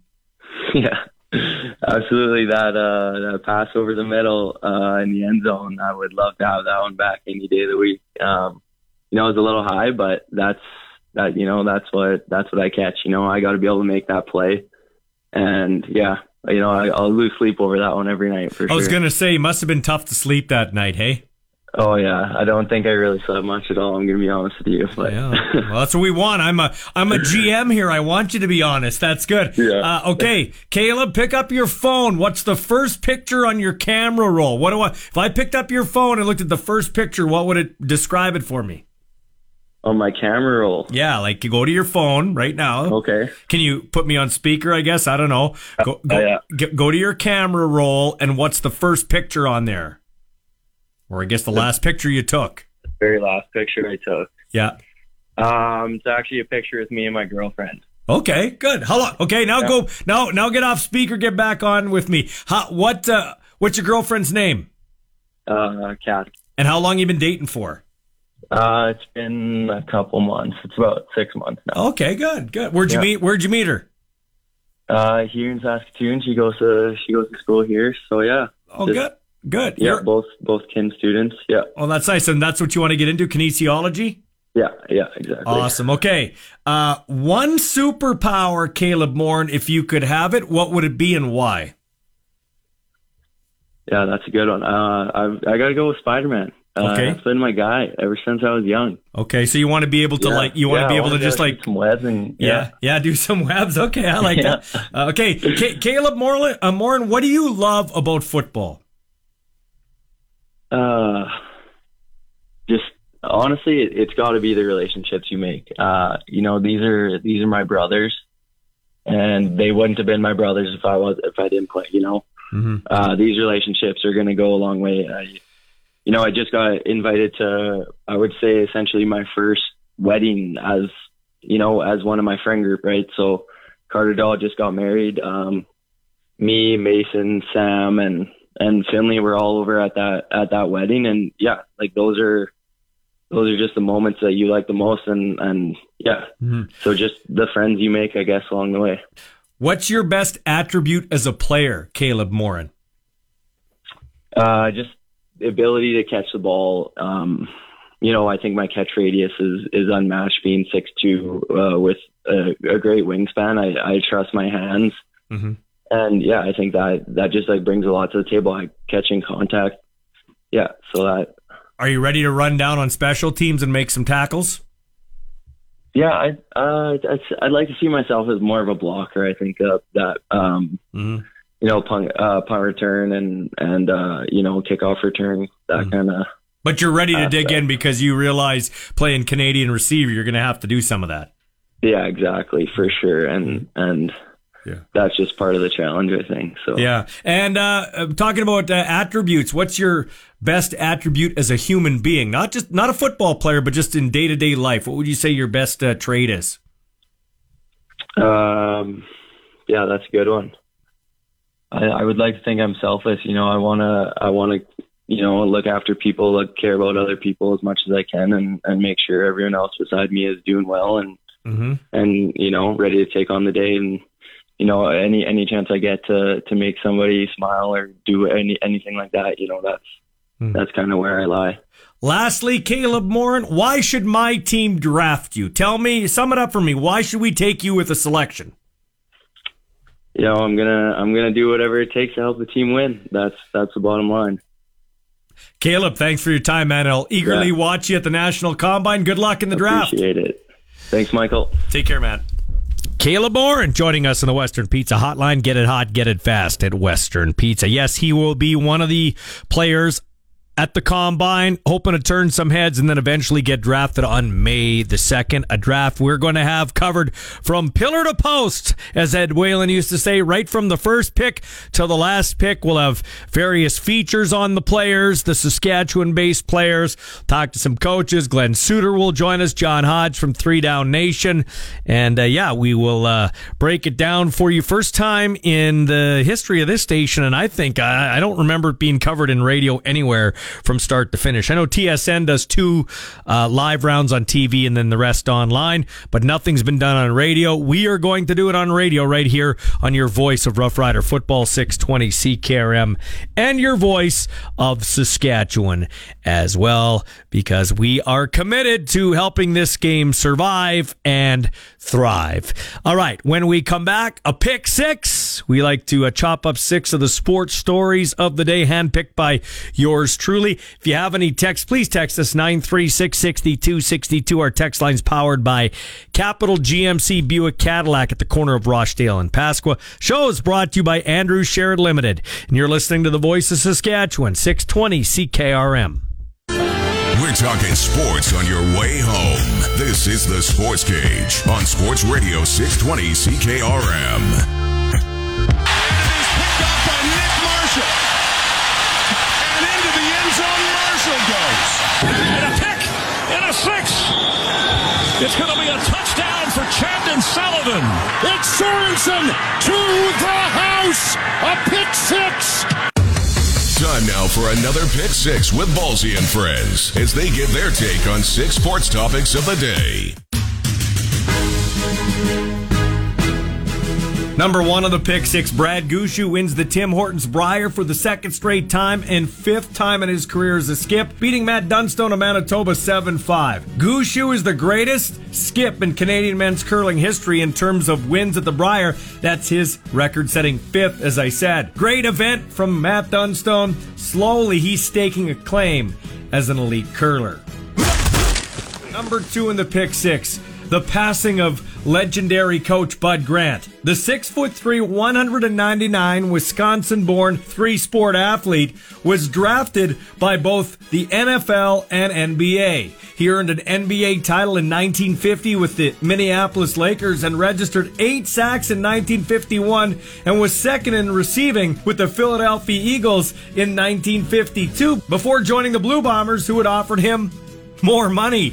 Imagine that. Grant played 4 years with the Blue Bombers, leading the West Division in catches 3 times and receiving yards twice. He also had a record 5 picks in a playoff game in 1953, a mark that still stands. Then in 1957, Grant became the head coach of the team at the age of 29. He led Winnipeg to 6 Grey Cup appearances, winning 4 times. He recorded a club record 102 regular season wins and was named the CFL's top coach in 1965. He also boasted a 16-8-1 record in 25 career playoff games.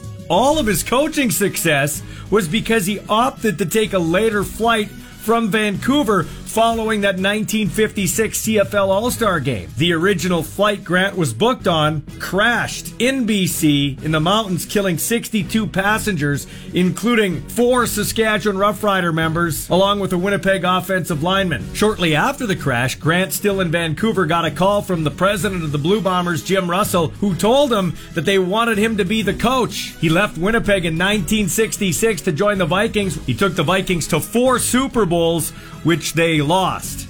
Grant was the first person elected to both the Canadian Football and Pro Football Halls of Fame. Number 3 in the Pick 6, Chargers running back Austin Eckler apparently is seeking a trade after talks aimed at a contract extension with the Bolts have stalled. He's entering the final season of a 4-year, $24.5 million deal. He has rushed for 3,727 yards and 34 touchdowns and caught another 389 passes for 3,448 yards. Eckler and Hall of Famer Lenny Moore are the only players in league history to record 25 rushing touchdowns and 25 receiving touchdowns in their first 6 seasons. Number 4 in the pick 6, let's stay with the NFL and talk some trenches. Eagles center Jason Kelce's coming back for a 13th year. The Ravens have cut their big veteran defensive tackle Calais Campbell. The 36-year-old still wants to play as well. And former Manitoba Bison David Onyemata has agreed to terms with the Atlanta Falcons. Onyemata is 30 and he previously spent 7 seasons with the NFC rival Saints. Number 5 on the pick 6, Tyler O'Neill of Maple Ridge, BC, and Jacob Robson of Windsor, Ontario each had 4 hits to lead Canada to an 18-8 Mercy Rule win in 7 innings over Great Britain in the first game of the World Baseball Classic at Chase Field for Canada yesterday. The 18 runs, the most the Canadians have ever scored at the tourney. Tonight, 1-0 Canada plays the U.S. in the second game of the Pool C, and our own Sean Kleisinger will be dug outside to watch the game, and he'll report back tomorrow. Number 6 on the pick 6. What were you doing when you were 16? I was working at Tee-Off Mini Golf Course across from Lakeview Par 3 on Pasqua, and I was playing high school football at McGuigan. That's how long ago that was. Neither of those places exist. I was driving my Pontiac Acadian, too, looking real cool in the poor man's Chevette. I said Chevette, not Corvette. Anyway, San Diego Padres prize-catching prospect Ethan Salas is already turning heads only a few days into his first preseason camp with the Pods. On Sunday, a day after making his spring training debut, the manager Bob Melvin had high praise. Quote, "He's well beyond his years. It's pretty incredible to see a 16-year-old with that kind of composure." I'd say so, Bob. Salas caught the final 4 innings for the Padres in their game against the Chicago White Sox in Cactus League play and was very impressive behind the plate, like he belonged framing pitches like a seasoned vet. Probably makes a lot of us feel like a loser. All right, yeah. So there's a couple things there. We got a text, actually, anonymous texter. Please leave your name. I'll read it because I'm in a good mood, but normally I won't do that. Hi, Sports Cage was able to email former Vikings D-tackle Keith Millard, who said Bud was a great leader and master motivator and did a lot of one-on-one coaching sessions. Bud Grant, passing away at 95. Guy lived a full life. Wisconsin guy, like I said in the pick 6. Won an NBA championship with the Minneapolis Lakers. Went and got... he played 4 seasons with the Bombers after playing with the Eagles, then coached the football team, and like I said, could have died in that plane crash. It took 4 Rough Riders and 1 Blue Bomber after the 56 All-Star game, but changed his flight, and the rest is history, unfortunately for one side, and then fortunately for him on his side. You can send us text at 936-6262, the number to text. I want to give a shout-out to Ken Campbell, Colson Schultz's uncle. Ken listens to the show, so that's great. Wherever you're listening today, give us a text, and we'll give you a shout-out. We will go out of our way to mention you. We got a great show the rest of the way here coming up at... I'm messed up with the time change and still in my mindset. I know we've been doing this for a while, since a couple of months, but I've been in the train of thought that we start at 4. Some habits are hard to break. We start at 3 to 6. So coming up here after 5 o'clock, our last hour of the show, Jason Shivers, outstanding D coordinator, sits in for Craig Dickinson as we're giving Craig March off to let him get refreshed and recharged and on the way here to coming back and being with us April, May, and through the season.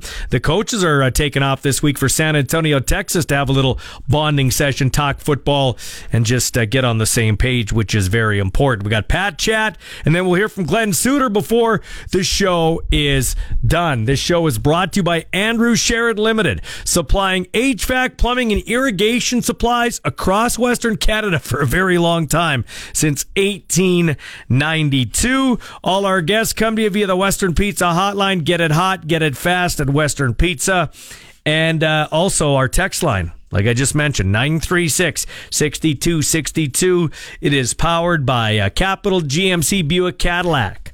located at the corner of Rochdale and Pasqua here in Regina, up in Northwest Regina. That'll do it for this hour of the show. Talk to you on the other side of the 5 o'clock news. Sports talk lives here. Welcome to another hour of the Sports Cage with your host, Michael Ball. Now, back in the day, we had something called the Coach's Show, okay? But since I took over, we have something called the Craig Dickinson Show. He joins us every Monday for a half an hour, taking your call and text.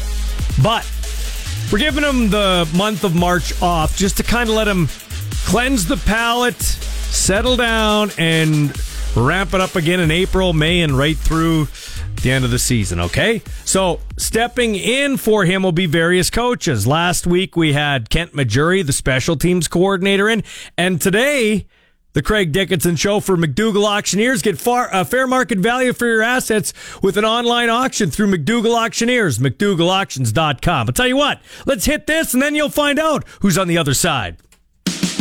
This is the Craig Dickinson Show, our weekly chat with the Riders Bench Boss about the latest news from the locker room. It's the only place where Dickie takes questions from Rider Nation.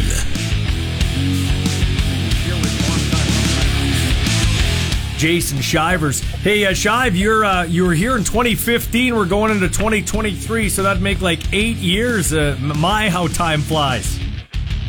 Oh, yeah, man. Been a lot of great years. I mean, even with the ups and downs, but to be with a great organization, man, and then with, the Rider faithful, it's amazing. It's been an amazing ride.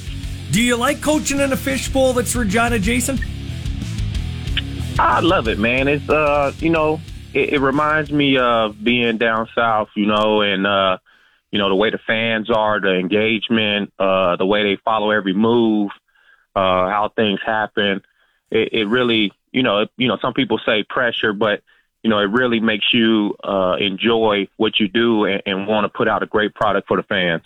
Jason, I've asked other guys as players and coaches. I don't want to dwell too much on 2022, but I think it's worth asking you. Is there a moment or a time where you thought this season kind of went off the rails or was just a cumulative thing? Yeah, I'm with you. At this point in time, I kind of moved on from that season. It is what it is from last year. Everybody understands that we had some difficulties that we had to face, some hurdles that we tried to work together as a team, as an organization to overcome. But in the end, we weren't able to achieve that in last season. But like you say, it's on to 2023, getting ready for our coaching meetings in the upcoming week, getting ready for this upcoming training camp. Excited, free agencies behind us, excited about the players we signed. Everything is looking forward and upward to, having a great season this season, 2023. Jason, we'll talk about some of the players you added, but let's talk about this little bonding session you guys got going this week in San Antonio, Texas. How good is it to break bread with the new coaching staff? Oh, it's always great. I mean, for me, I only have one new addition on my side of the ball, but obviously we have some new additions on the offensive side, which is always exciting to work with new coaches, hear new ideas, gain insight from, their past experiences and try to add to mine and, look forward to getting together as a team. I look at it as, we playing hoops, we playing pickup basketball.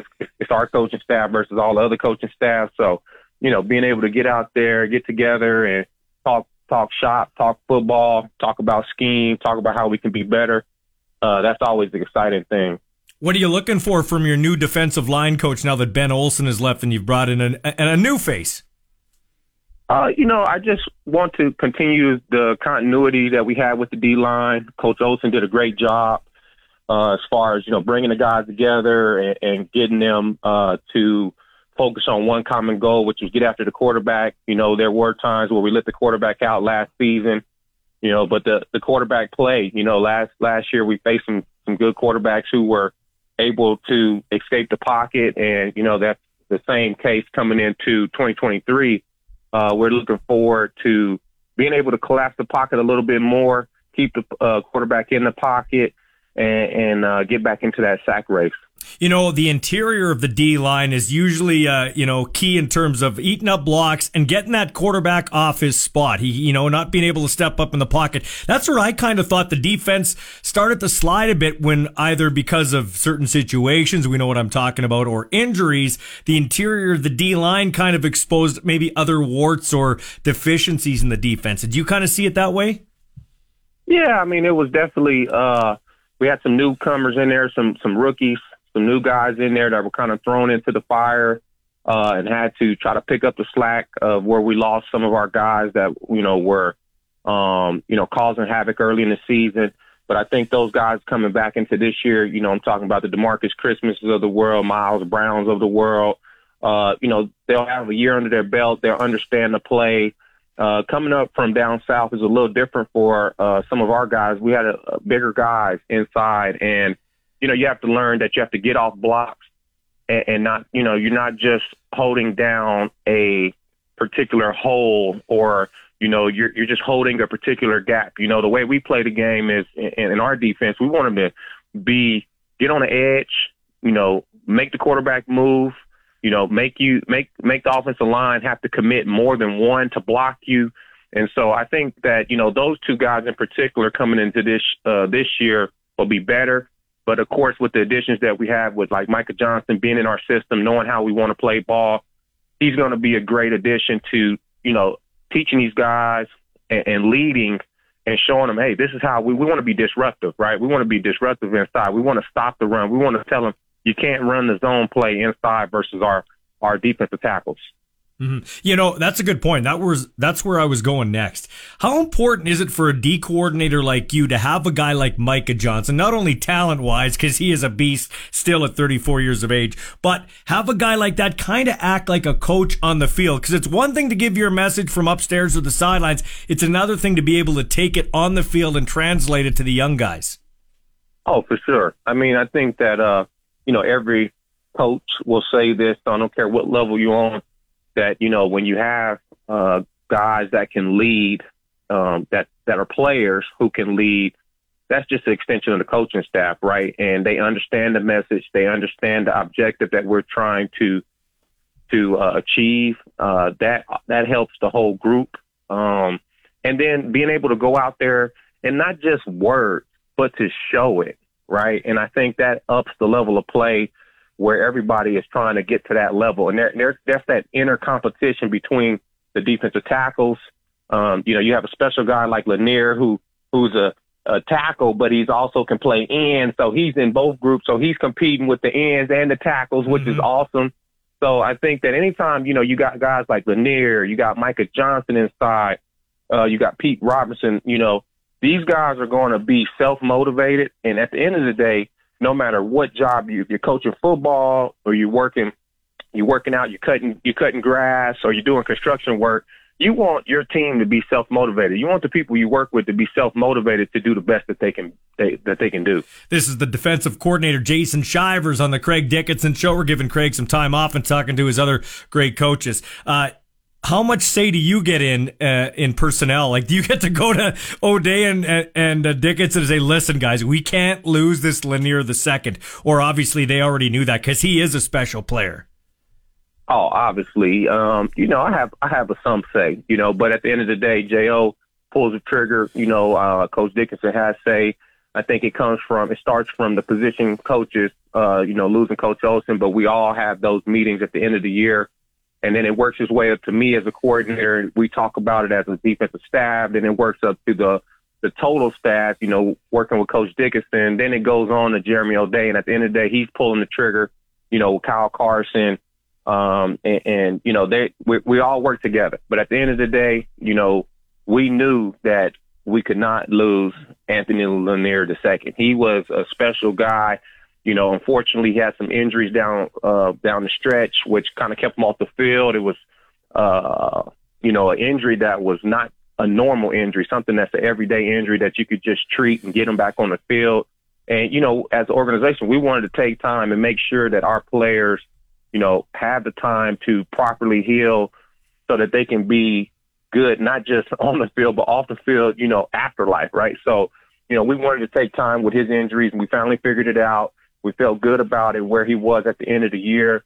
In order to move forward and sign him to, a nice deal. And we're looking forward to big things out of Anthony Lanier. Tell you what, you got good performance out of Pete Robertson. Pistol Pete was rolling there, and then he took kind of a cheap shot in that Ottawa game, the same game where Masoli went out, or where Masoli went down when Marino hit him. He was kind of a casualty of that because Ottawa took it out on him. But just talk about his season because he was rolling. He was great in a lot of different categories for you guys. Oh, definitely. I think he's a very savvy player. Another one of those guys who he takes his game not just being a player. He's trying to take his game to being on a level of a coach, which is awesome, meaning that he can play in the moment. When he gets to a quarterback, he's not just looking for the sack. He's looking for the sack strip. He's multidimensional. He can play off the line as a linebacker. He can fit the run as a linebacker. And when we go to our odd fronts, our 3-4 defense, he's a guy that he can play in the 40. He can play the end, right? And he can hold his own in there, And Pistol Pete is one of a great character who comes to work every day with a smile on his face. He brings energy. And he's one of the guys that, you love to go to work. You can't wait to get back in the building because, it's guys like that who's going to be smiling, chomping at the bit. To work to get ready to beat the next opponent. Hey, Jason, Banks kid coming over from Calgary had a pretty effective career in a rotational role there on the one end spot for Calgary. What do you make of him watching his tape? Yeah, I think he's going to be definitely a functional player inside of what we do. We do like to rotate. I'm looking forward to seeing him more in person. Because when you watch somebody on film, you don't really always understand what the scheme was asking for him to do, right? So sometimes, you see players and they do certain things on film, but that was because of the scheme. So, I'm looking forward to putting my eyes on him, talking with him more on a day-to-day basis, and then seeing what we can unleash inside of his skill set. More with defensive coordinator Jason Shivers inside the Craig Dickinson Show here on the Sports Cage. Back after this. Follow us on Twitter and Facebook at Sports Cage. Now back to the action on Sports Radio 620 CKRM. And we're tight for time, so quickly let's head out in the Western Pizza hotline and continue our great chat with Riders defensive coordinator Jason Shivers. Larry Dean moves to the middle now, I assume, with Darnell Sankey gone to the XFL. Larry Dean, what an inspiration to your guys. And it's a more natural position in the middle for him. Just your thoughts on Larry Dean last year and coming into this year. Oh, yeah, last year, we didn't know if we were going to be able to make it work with him playing the will linebacker spot. He's not a fresh chicken out there. He's not a spring chicken out there. But, he had a tremendous year. Larry Dean moves to the middle now, I assume, with Darnell Sankey gone to the XFL. Larry Dean, what an inspiration to your guys. And it's a more natural position in the middle for him. Just your thoughts on Larry Dean last year and coming into this year. Oh, yeah, last year, we didn't know if we were going to be able to make it work with him playing the will linebacker spot. He's not a fresh chicken out there. He's not a spring chicken out there. But, he had a tremendous year coming back. We know what the history was. And I thought he played lights out in the will linebacker position last year. And I think that's going to be a huge benefit moving back inside to his natural position of Mike linebacker, where now he has a real good understanding of what's going on to the right of him and to the left of him. And then surrounding him with Derek Moncrief and Roland Milligan, and then you got Micah Tice coming back in, who's been in the system, has played. So, and those guys were roommates, and that I'm looking forward to, what we can do with our linebacking core this year, because again, it's not like a lot of guys, it's like their first year, which a lot of times is when you see the defense really take off, is when you have a multitude of guys who are in their second, third, sometimes fourth year, where now, we bring that all together and we can really hit the ground running in training camp compared to, having guys that are a little bit that are new, first year, second year, where they're still learning the nuances, the ins and outs of how the defense works, or how me as a coordinator sees it, or how their position coach sees the position. So Yeah, I'm really excited. You know, Larry Dean is going to be an awesome player. I'm happy to have him back in the middle of the field. I'm happy to have him back in Riderville. Yeah. Hey, Micah Tights, I'm interested, and I'm sure you are as the DC, to see how he plays Will now that we've kind of adjusted the hash marks a little bit. You know, it's a little bit more ground to cover. Yeah, a little more ground to cover, but Micah Tice is a very athletic guy. Looking forward to really seeing him get out there and move around again. We missed him. You know, it was really heartbreaking for him, you know, to have to leave, especially during training camp so early in the process. And it really, you know, you could see in his eyes how much he really wanted to be out there with his brothers and go to war. And so I'm looking forward to what he can do. You know, and there's going to be some tweaks that we're going to do. He's not going to always be at the Will position. You know, maybe he'll be at the Mike position. Maybe sometimes he can play in. So that's the one thing with Micah Tice. He's very versatile.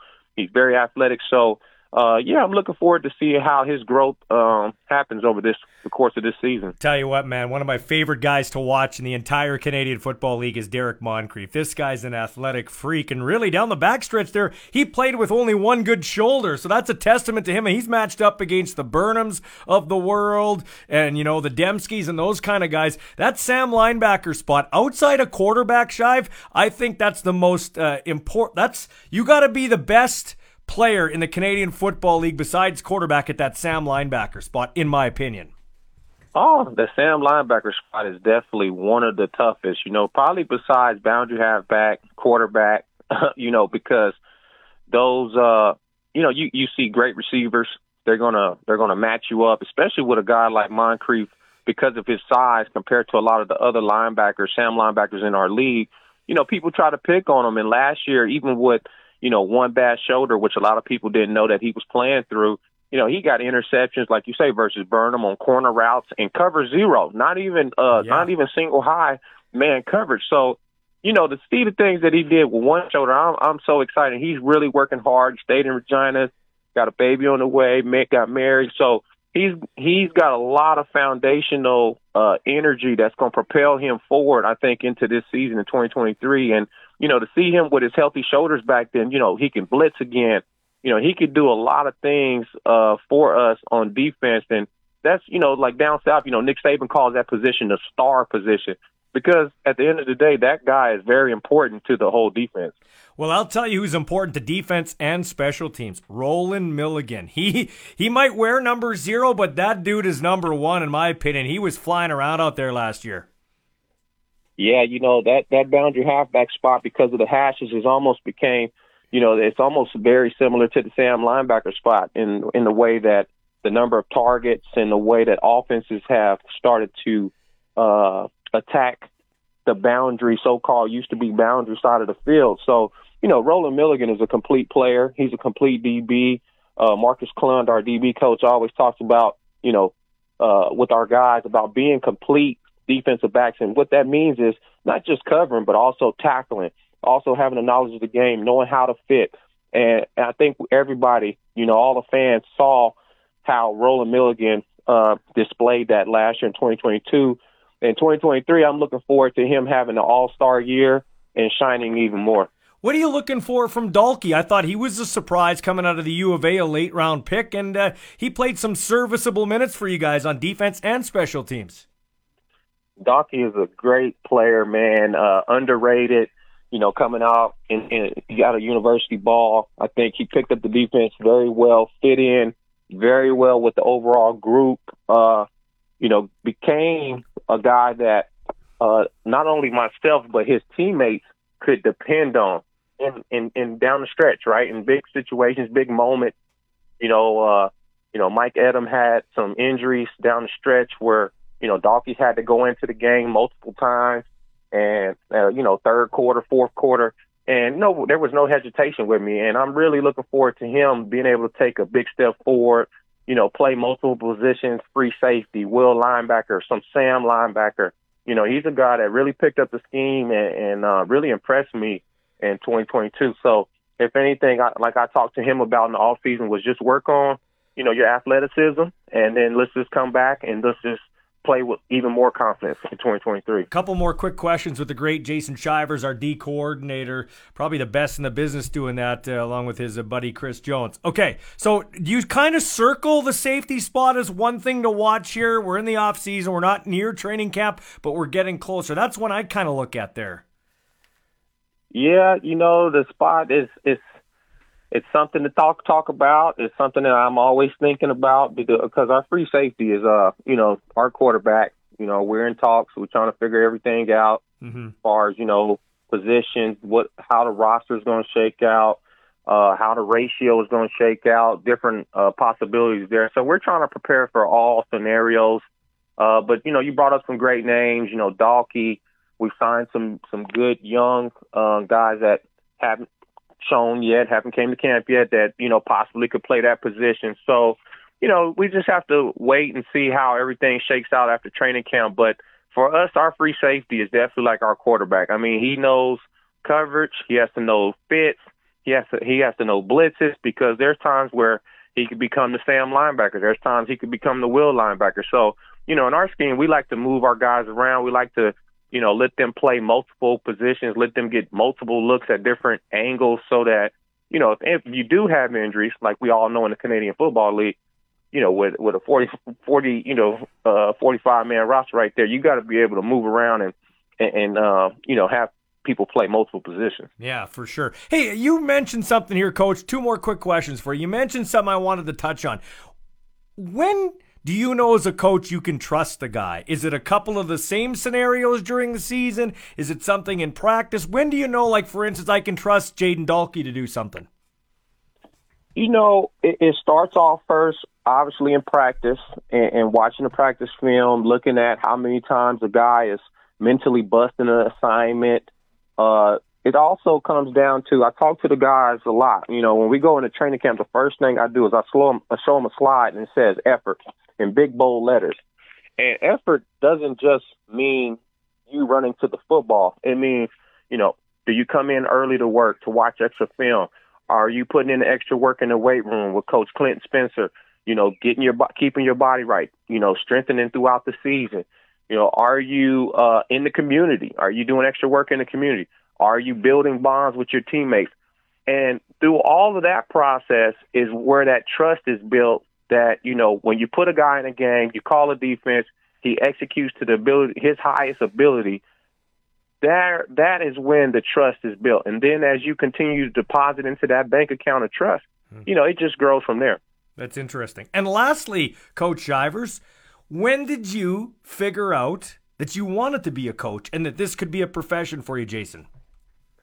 Wow, that's crazy question, because I really didn't think about becoming a coach. My mind was I was a very fierce competitor, and I wanted to play until every last drop was used up. Now, obviously, we all know that the time is not in our control. There are certain guys who do get to go out on their own terms, like a Tom Brady or something like that. So for me, my career came to a halt after a couple injuries. And then, I started working with young kids, and it really filled the void that I was missing from being a player.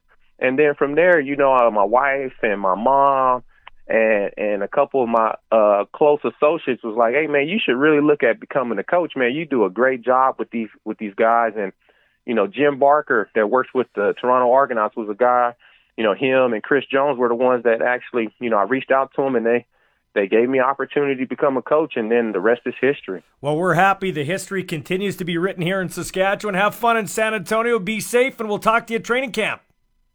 Thank you. I appreciate it. Go Riders. Sports Ticker at 532, brought to you by Busy Bee. They'll repair or replace your residential or commercial garage door so you don't get stuck in or out. Catch the buzz. Busy Bee Doors, the garage door specialists. 49ers signed quarterback Sam Darnold, 1-year deal. The multi-year contract going to Jimmy G. At least he'll officially sign it on Wednesday with the Raiders at quarterback. Nothing official, but all signs pointing to Rodgers leaving the Packers for the Jets. Chargers running back Austin Eckler wants a big deal. He wants a contract extension. The team not so keen on that, so he's asked for a trade. The sale process for the Ottawa Senators well underway, as the NHL has confirmed that it's going over a number of bids for the team in the nation's capital. Got this text from Trevor, 936-6262. Good day, Michael. Just wanted to pass along the 4A High School Hockey City Final takes place tomorrow, 4 o'clock at the Wick. I was wrong. It wasn't the Hamilton. It's at the Wick in Northwest Regina. O'Neill, who has a 9-1 regular season mark, up against Miller at 4-4-1. Should be a great game. O'Neill's trying to repeat as champs. We had the coaches of the week singled out in the show earlier, as both of those coaches doing a great job. O'Neill's head coach and Miller's head coach. So make sure you go check it out. Thanks to Trevor for the text. The Kings of Saskatchewan Sports Talk. This is the Sports Cage on 620 CKRM. Let's head ringside and check in with the oldest major junior hockey team in Canada. This is Pat Chat from your official voice of the Regina Pats, 620 CKRM. And Pat Chat on this Monday is brought to you by the Canadian Brewhouse. Check out their new menu at the CBH at CanadianBrewhouse.com. A rough weekend for the Pats in Alberta. They lost a heartbreaker after leading for most of the game in Lethbridge on Friday, 5-4 in overtime. And then, well, they got taken behind the woodshed for a spanking against Medicine Hat as the Tigers whipped them 7-0. Although assistant coach Ken Schneider said it didn't look like it was going to be that way at the start. Well, I thought we actually started pretty well in the first period. The first probably 7-8 minutes, we played pretty well. Started to feel like we were getting our legs, and get the goal called back, which was in our favor. So, things are sort of heading in the right direction. But the speed of the game, Medicine Hat really just their transition from defense to offense was great.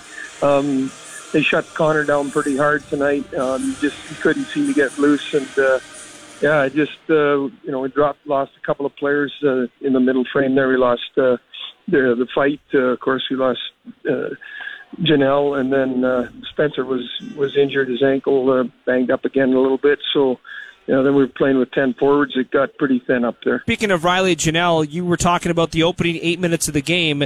Did you feel that the fight for Janelle, obviously due to it being, sort of, quote-unquote, a stage fight, that's why he was ejected from the game, but did you feel that when he dropped the gloves, in the first period, that it was going to provide a little bit more momentum for your group based off how things were going?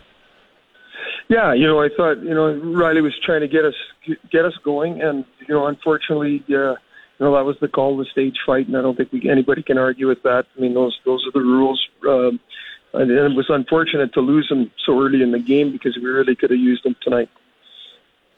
And Kenny, there was at one point, I think it took you 15 minutes and 31 seconds to get your first shot in the second period of play, and then I think it was only one shot through the first 12 minutes of the third period. So essentially 2 shots within a 35-minute range. I don't really know how to ask this question, but is there anything you think that, or any reason do you think why that was? Maybe explain that a little bit. Well, it's pretty easy. I think the obvious answer, to be honest with you, Dante, is we were playing on our own end the entire time. So yeah. we weren't there at the other end of the rink very often. But when we did have opportunities to shoot, we for whatever reason, we've kind of gotten away from getting the puck to the net. And so we're giving up shooting chances and trying to pass the puck and make the perfect play. And it just doesn't work at this level. Every time Saskatchewan gets in second and long, they've been bringing Glenn Suter up on the outside. Sometimes they blitz him, sometimes they don't. But when he's blitzed, he's had success. And it's picked up by Suter. He runs it out of bounds.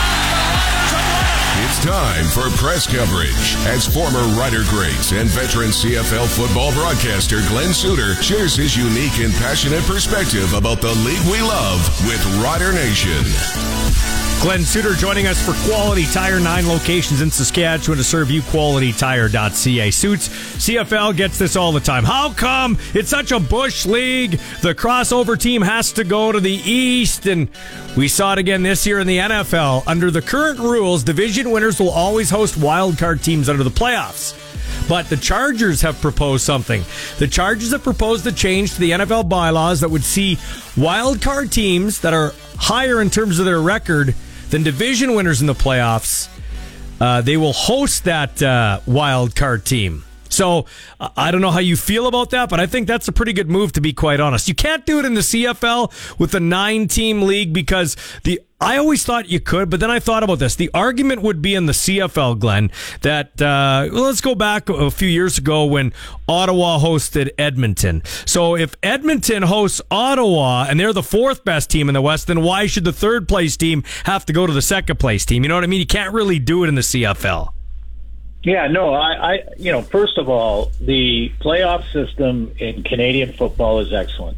And I think we can just put that one to bed, because what I find very interesting is that the discussions from a lot of the country's media throughout the last few years have always been really focused on trying to change, or in their words, try to fix something that's not broken, which is the Canadian Football League playoff format. I think the playoff format is outstanding. It gives a team that is sort of 500 through the year a chance to still cross over and make it, but it also protects against a team that has a losing record from making the playoffs, which it was for years prior to the change. So the format is excellent. What I find interesting, though, is throughout all these years where the focus has been on fixing something that's not broken, you got to change it, something's going on in the CFL, where's the discussion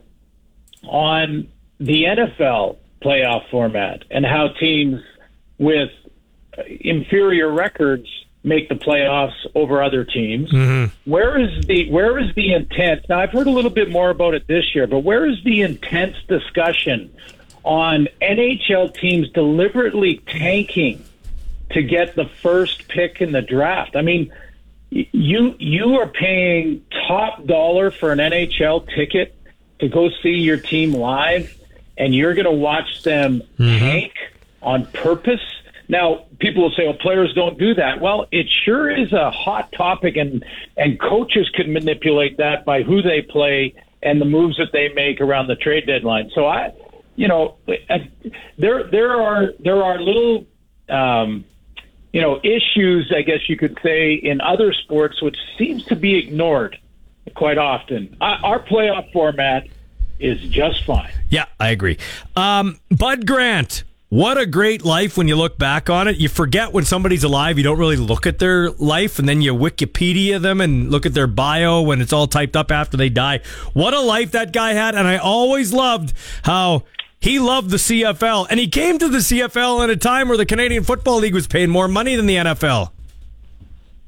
Yeah, I just, the thing that jumps off the page for me, and I saw this on Twitter, and I didn't realize it, but I wrote it down because to me, it really, highlights what Bud Grant was all about. First of all, his great pride in being part of the Canadian Football League and being part of our country by extension, and how much he appreciated it and how much he respected the talent and the commitment that is equally as in depth as it would be in any other league. And I love this quote that he used to have in his office, which was written by, in his words, a Chinese prophet from 585 BC, where he said, "A leader is best when people barely know he exists, not so good when people obey and acclaim him, worse when they despise him. But if a good leader who talks little, when the work is done, the aim fulfilled, that he will then say, we did it ourselves." That quote that he used to have in his office, to me, tells you everything you need to know about Bud Grant, which was that a leader has a responsibility to defer the credit to everybody else in the organization, no matter where, what company you're running or what team you're leading. You have to, put your own personal agenda aside for your team, and that's what Bud Grant was all about. Well, I love what he said the last time he was really interviewed in depth.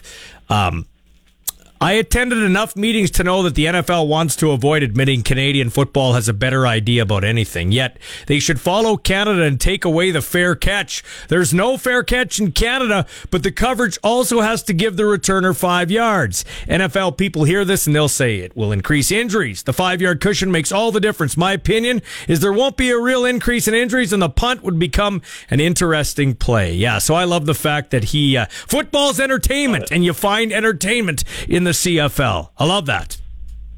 Yeah, absolutely. Love it. And, and that was just recently. That was just prior to him passing. In May, yeah. Yeah, exactly. And so, I just still forever a great ambassador for Canadian football. And yet another guy who was deeply involved either as a player or a coach, and it's been every single person that I know and that I played with and played against that I've talked to have said the same thing and have shown great respect for Canadian football. And that same thing that they've said is that it's tremendous athletes. It's a real exciting, high-paced game, and you shouldn't really change or try to fix anything because it's not broken. So Glenn Suter, press coverage here for Quality Tire, and we thank the Hall of Fame broadcaster for joining us. Listen, the irony was not lost on me that Mr. Pallado, former leader of the Parti Québécois, a party that wanted to bust up our country, is now the owner of a Canadian Football League franchise. That irony wasn't lost on me, but I'm not going to pick holes in this. Listen, guy's got deep pockets. He said all the right things. Instead of jumping all over him, let's let it play out, and let's be happy somebody has stepped to the plate to pay the bills for this team. And he has a media background, which should help the other Board of Governor members when it comes to negotiating next time for rights. Yeah, it didn't take long for some in the media to start poking holes in it, and I saw that on Twitter. But this day, the day that this was announced and that the deal was done, was a very, very good day for Canadian football for a few reasons. I mean, Pierre Pellado has a great background, and maybe the most important aspect of this sale and this owner is that he has such tremendous pride in the province of Quebec, and he is a Montrealer that is doing this for the right reasons. He reminds me of Amar Doman, and every time I have seen a clip from Mr. Pellado, I see him say that they're in it for the long haul, that they want to be part of the community, they want to grow it from the grassroots up, and that to me is the most important part of this deal. The second most important part is that, as you mentioned, his company has a great portfolio which includes media, which includes TV stations. Another aspect of it is that there are sports franchise involved in this, so he has experience in both of those areas, and media could create great competition, which is good for everyone. And the third most important part is that he has deep pockets, and that this is a guy that while he gets his imprint on it, when he gets his personality injected into the team during that time, that build-up time over the next 2 or 3 years, like Amar Doman in Vancouver. He can write some checks and he can, get things on the right track and get them going without the concern of the finances being too much of a burden. So, those are the three most important, but I put the deep pockets third in that list because the other two are probably more crucial. Yeah, actually. Good point. Kind of a theme at the start of this interview, legacy, maybe building a legacy in Montreal with local ownership. Bud Grant was a legend. And Aaron Rodgers has legendary status in the NFL, but he's going to leave Green Bay for the Jets. It's basically a foregone conclusion. How important was it for Glenn Suter to spend his entire career in one place? And could you have left, and why didn't you? Yeah, I could have. I mean, anytime you're approaching free agency as a player, you can make the decision going in that you're going to wait and see what the market will bear and then make a decision based on that. So I did have opportunities to make that decision. No, that would be at the beginning of your final year of your contract. So you basically are trying to make that decision at that point to say, I'm going to let it play out. Even if the team wants to offer me something as an extension, I'm going to let it play out and see what the market will bear and go from there. So that decision is one that players make every single time they're in that position. I chose not to because, first of all, when I got off the plane in Saskatchewan and I could feel the history at Taylor Field when I walk into that building for the first couple of times, just to see, about the legend. I mean, obviously I knew because I was such a huge fan of the game as a little kid growing up in Prince George first and then in Vancouver second for high school, that I love the Canadian Football League. I love the Jerry Taggies and Leon Brights and guys like that were playing in the league when I was a kid and was a huge fan. So when I stepped on to the first time to walk into Taylor Field and I could feel Ron Lancaster, I could feel George Reed in that building, I thought, man, if I could play one snap in this building. And then when I got to and I made the team, I was going to respect that forever. It was going to take a lot to get me to move to another franchise. The only one that made sense really for me would have been BC because I have so much family and friends here that, it would have been kind of cool for them to all have season tickets. And, when I did play in Vancouver as a rider, they would bring huge signs and stuff like that, which was really cool.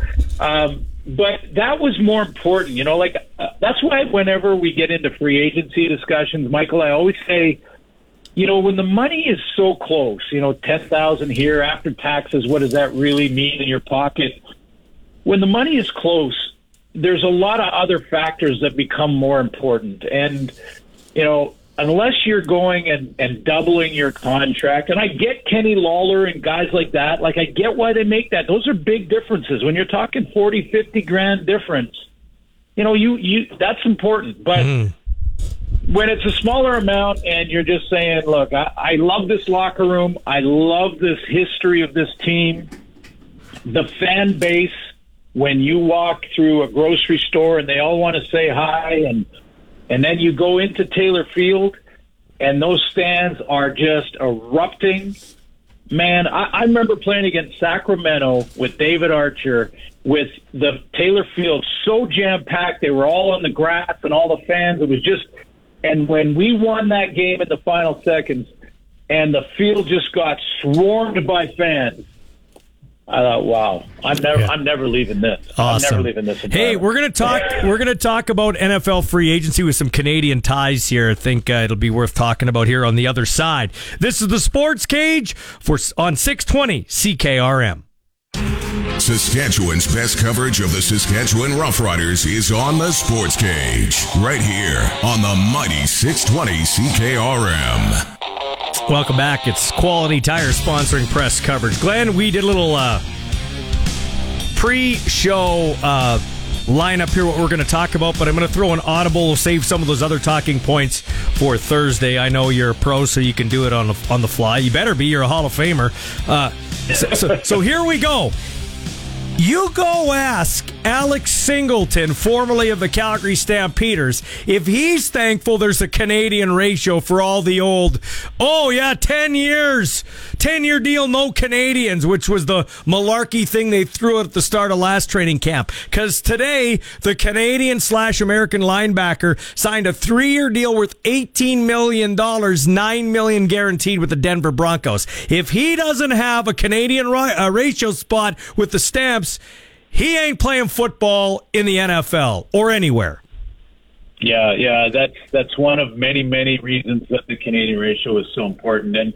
And believe me, there's different forms of an American ratio in different ways when you're going the other direction.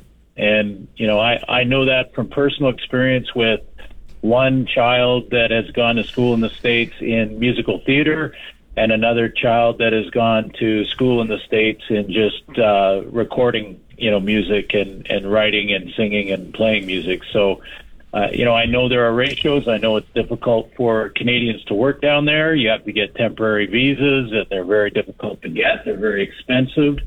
There's many reasons, and this is just another example. I mean, another one is where, and sort of the opposite of it is, we're highlighting these Canadians and giving them a chance to grow into becoming professional football players, which if it takes more than a year or two, then ratio or not, the player, if he can't become a pro starter, that player will then be weeded out of the system and there'll be a new Canadian coming in. So there is a developmental aspect to the ratio that's really important.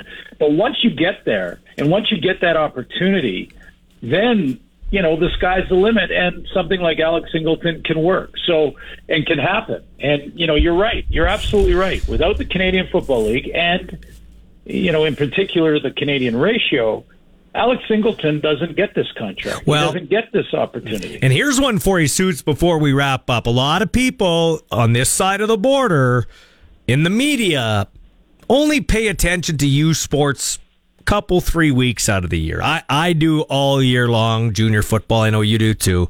I'm probably a little deeper than you just because a lot of kids my son went to school with are still playing.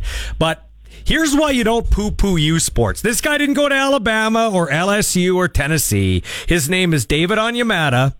He went to the University of Manitoba Bisons. He's going into his 8th year in the NFL. He's just left the Saints to sign with the Falcons. It's a $35 million deal over 3 years, $24.5 million guaranteed. He's U Sports trained. Yeah. And this is one of the reasons that I feel so confident in the idea that we should have a Canadian ratio when it comes to coaches as well. And, even if that's one or two coaches on the staff to start with that have to, come up through the Canadian system and be Canadian, because, that argument that, well, they're not going to be nearly as good as Alabama or Washington State or whatever other Division I school you want to name down south, I would strongly disagree with that. Not only are they as good in the fundamentals of coaching the game of football at U Sports, but they are also more familiar with the Canadian Football League and the rules that make it, a completely different game in a lot of ways. A different style of athletes, different angles, different field size, different motion rules, all of it. So, that's why I've always said that, having a Canadian coach that has gone through the U Sports channels is going to strengthen your pro team in our country, not weaken it. So I'm all for a ratio if you want to go that far. Glenn, love talking football with you. We got a lot of great Rider and CFL-related topics to tackle when we meet again on Thursday. Thanks for your time. Have a great Monday night. Enjoy the Junos. I imagine you're going to watch a little bit of that, too. Yes, and I hope there's not someone sitting in there with that big dress on that's blocking the person behind him. You see that in the Oscars last night? You know what, man? I don't watch many awards. I watch a bit of Junos, to be honest, and not Golden Globes, maybe not the Oscars. Although I do want to. Hey, Brendan Fraser, the Canadian, won the Academy Award for Best Actor in a Film. That show, The Whale. I'm going to go watch that. That's streaming now. So. Yeah, we'll watch little Junos, but I people who watch the Oscars know exactly the dress I'm talking about. It was pretty funny. Anyway, take care, man. We'll talk to you soon, man. Thanks. This show has been brought to you by our friends at Andrew Sherrod Limited. All our guests came to you via the Western Pizza Hotline tomorrow on the show. We already got a jam-packed show. People lining up to come on this show, man. Let me just give a little teaser here.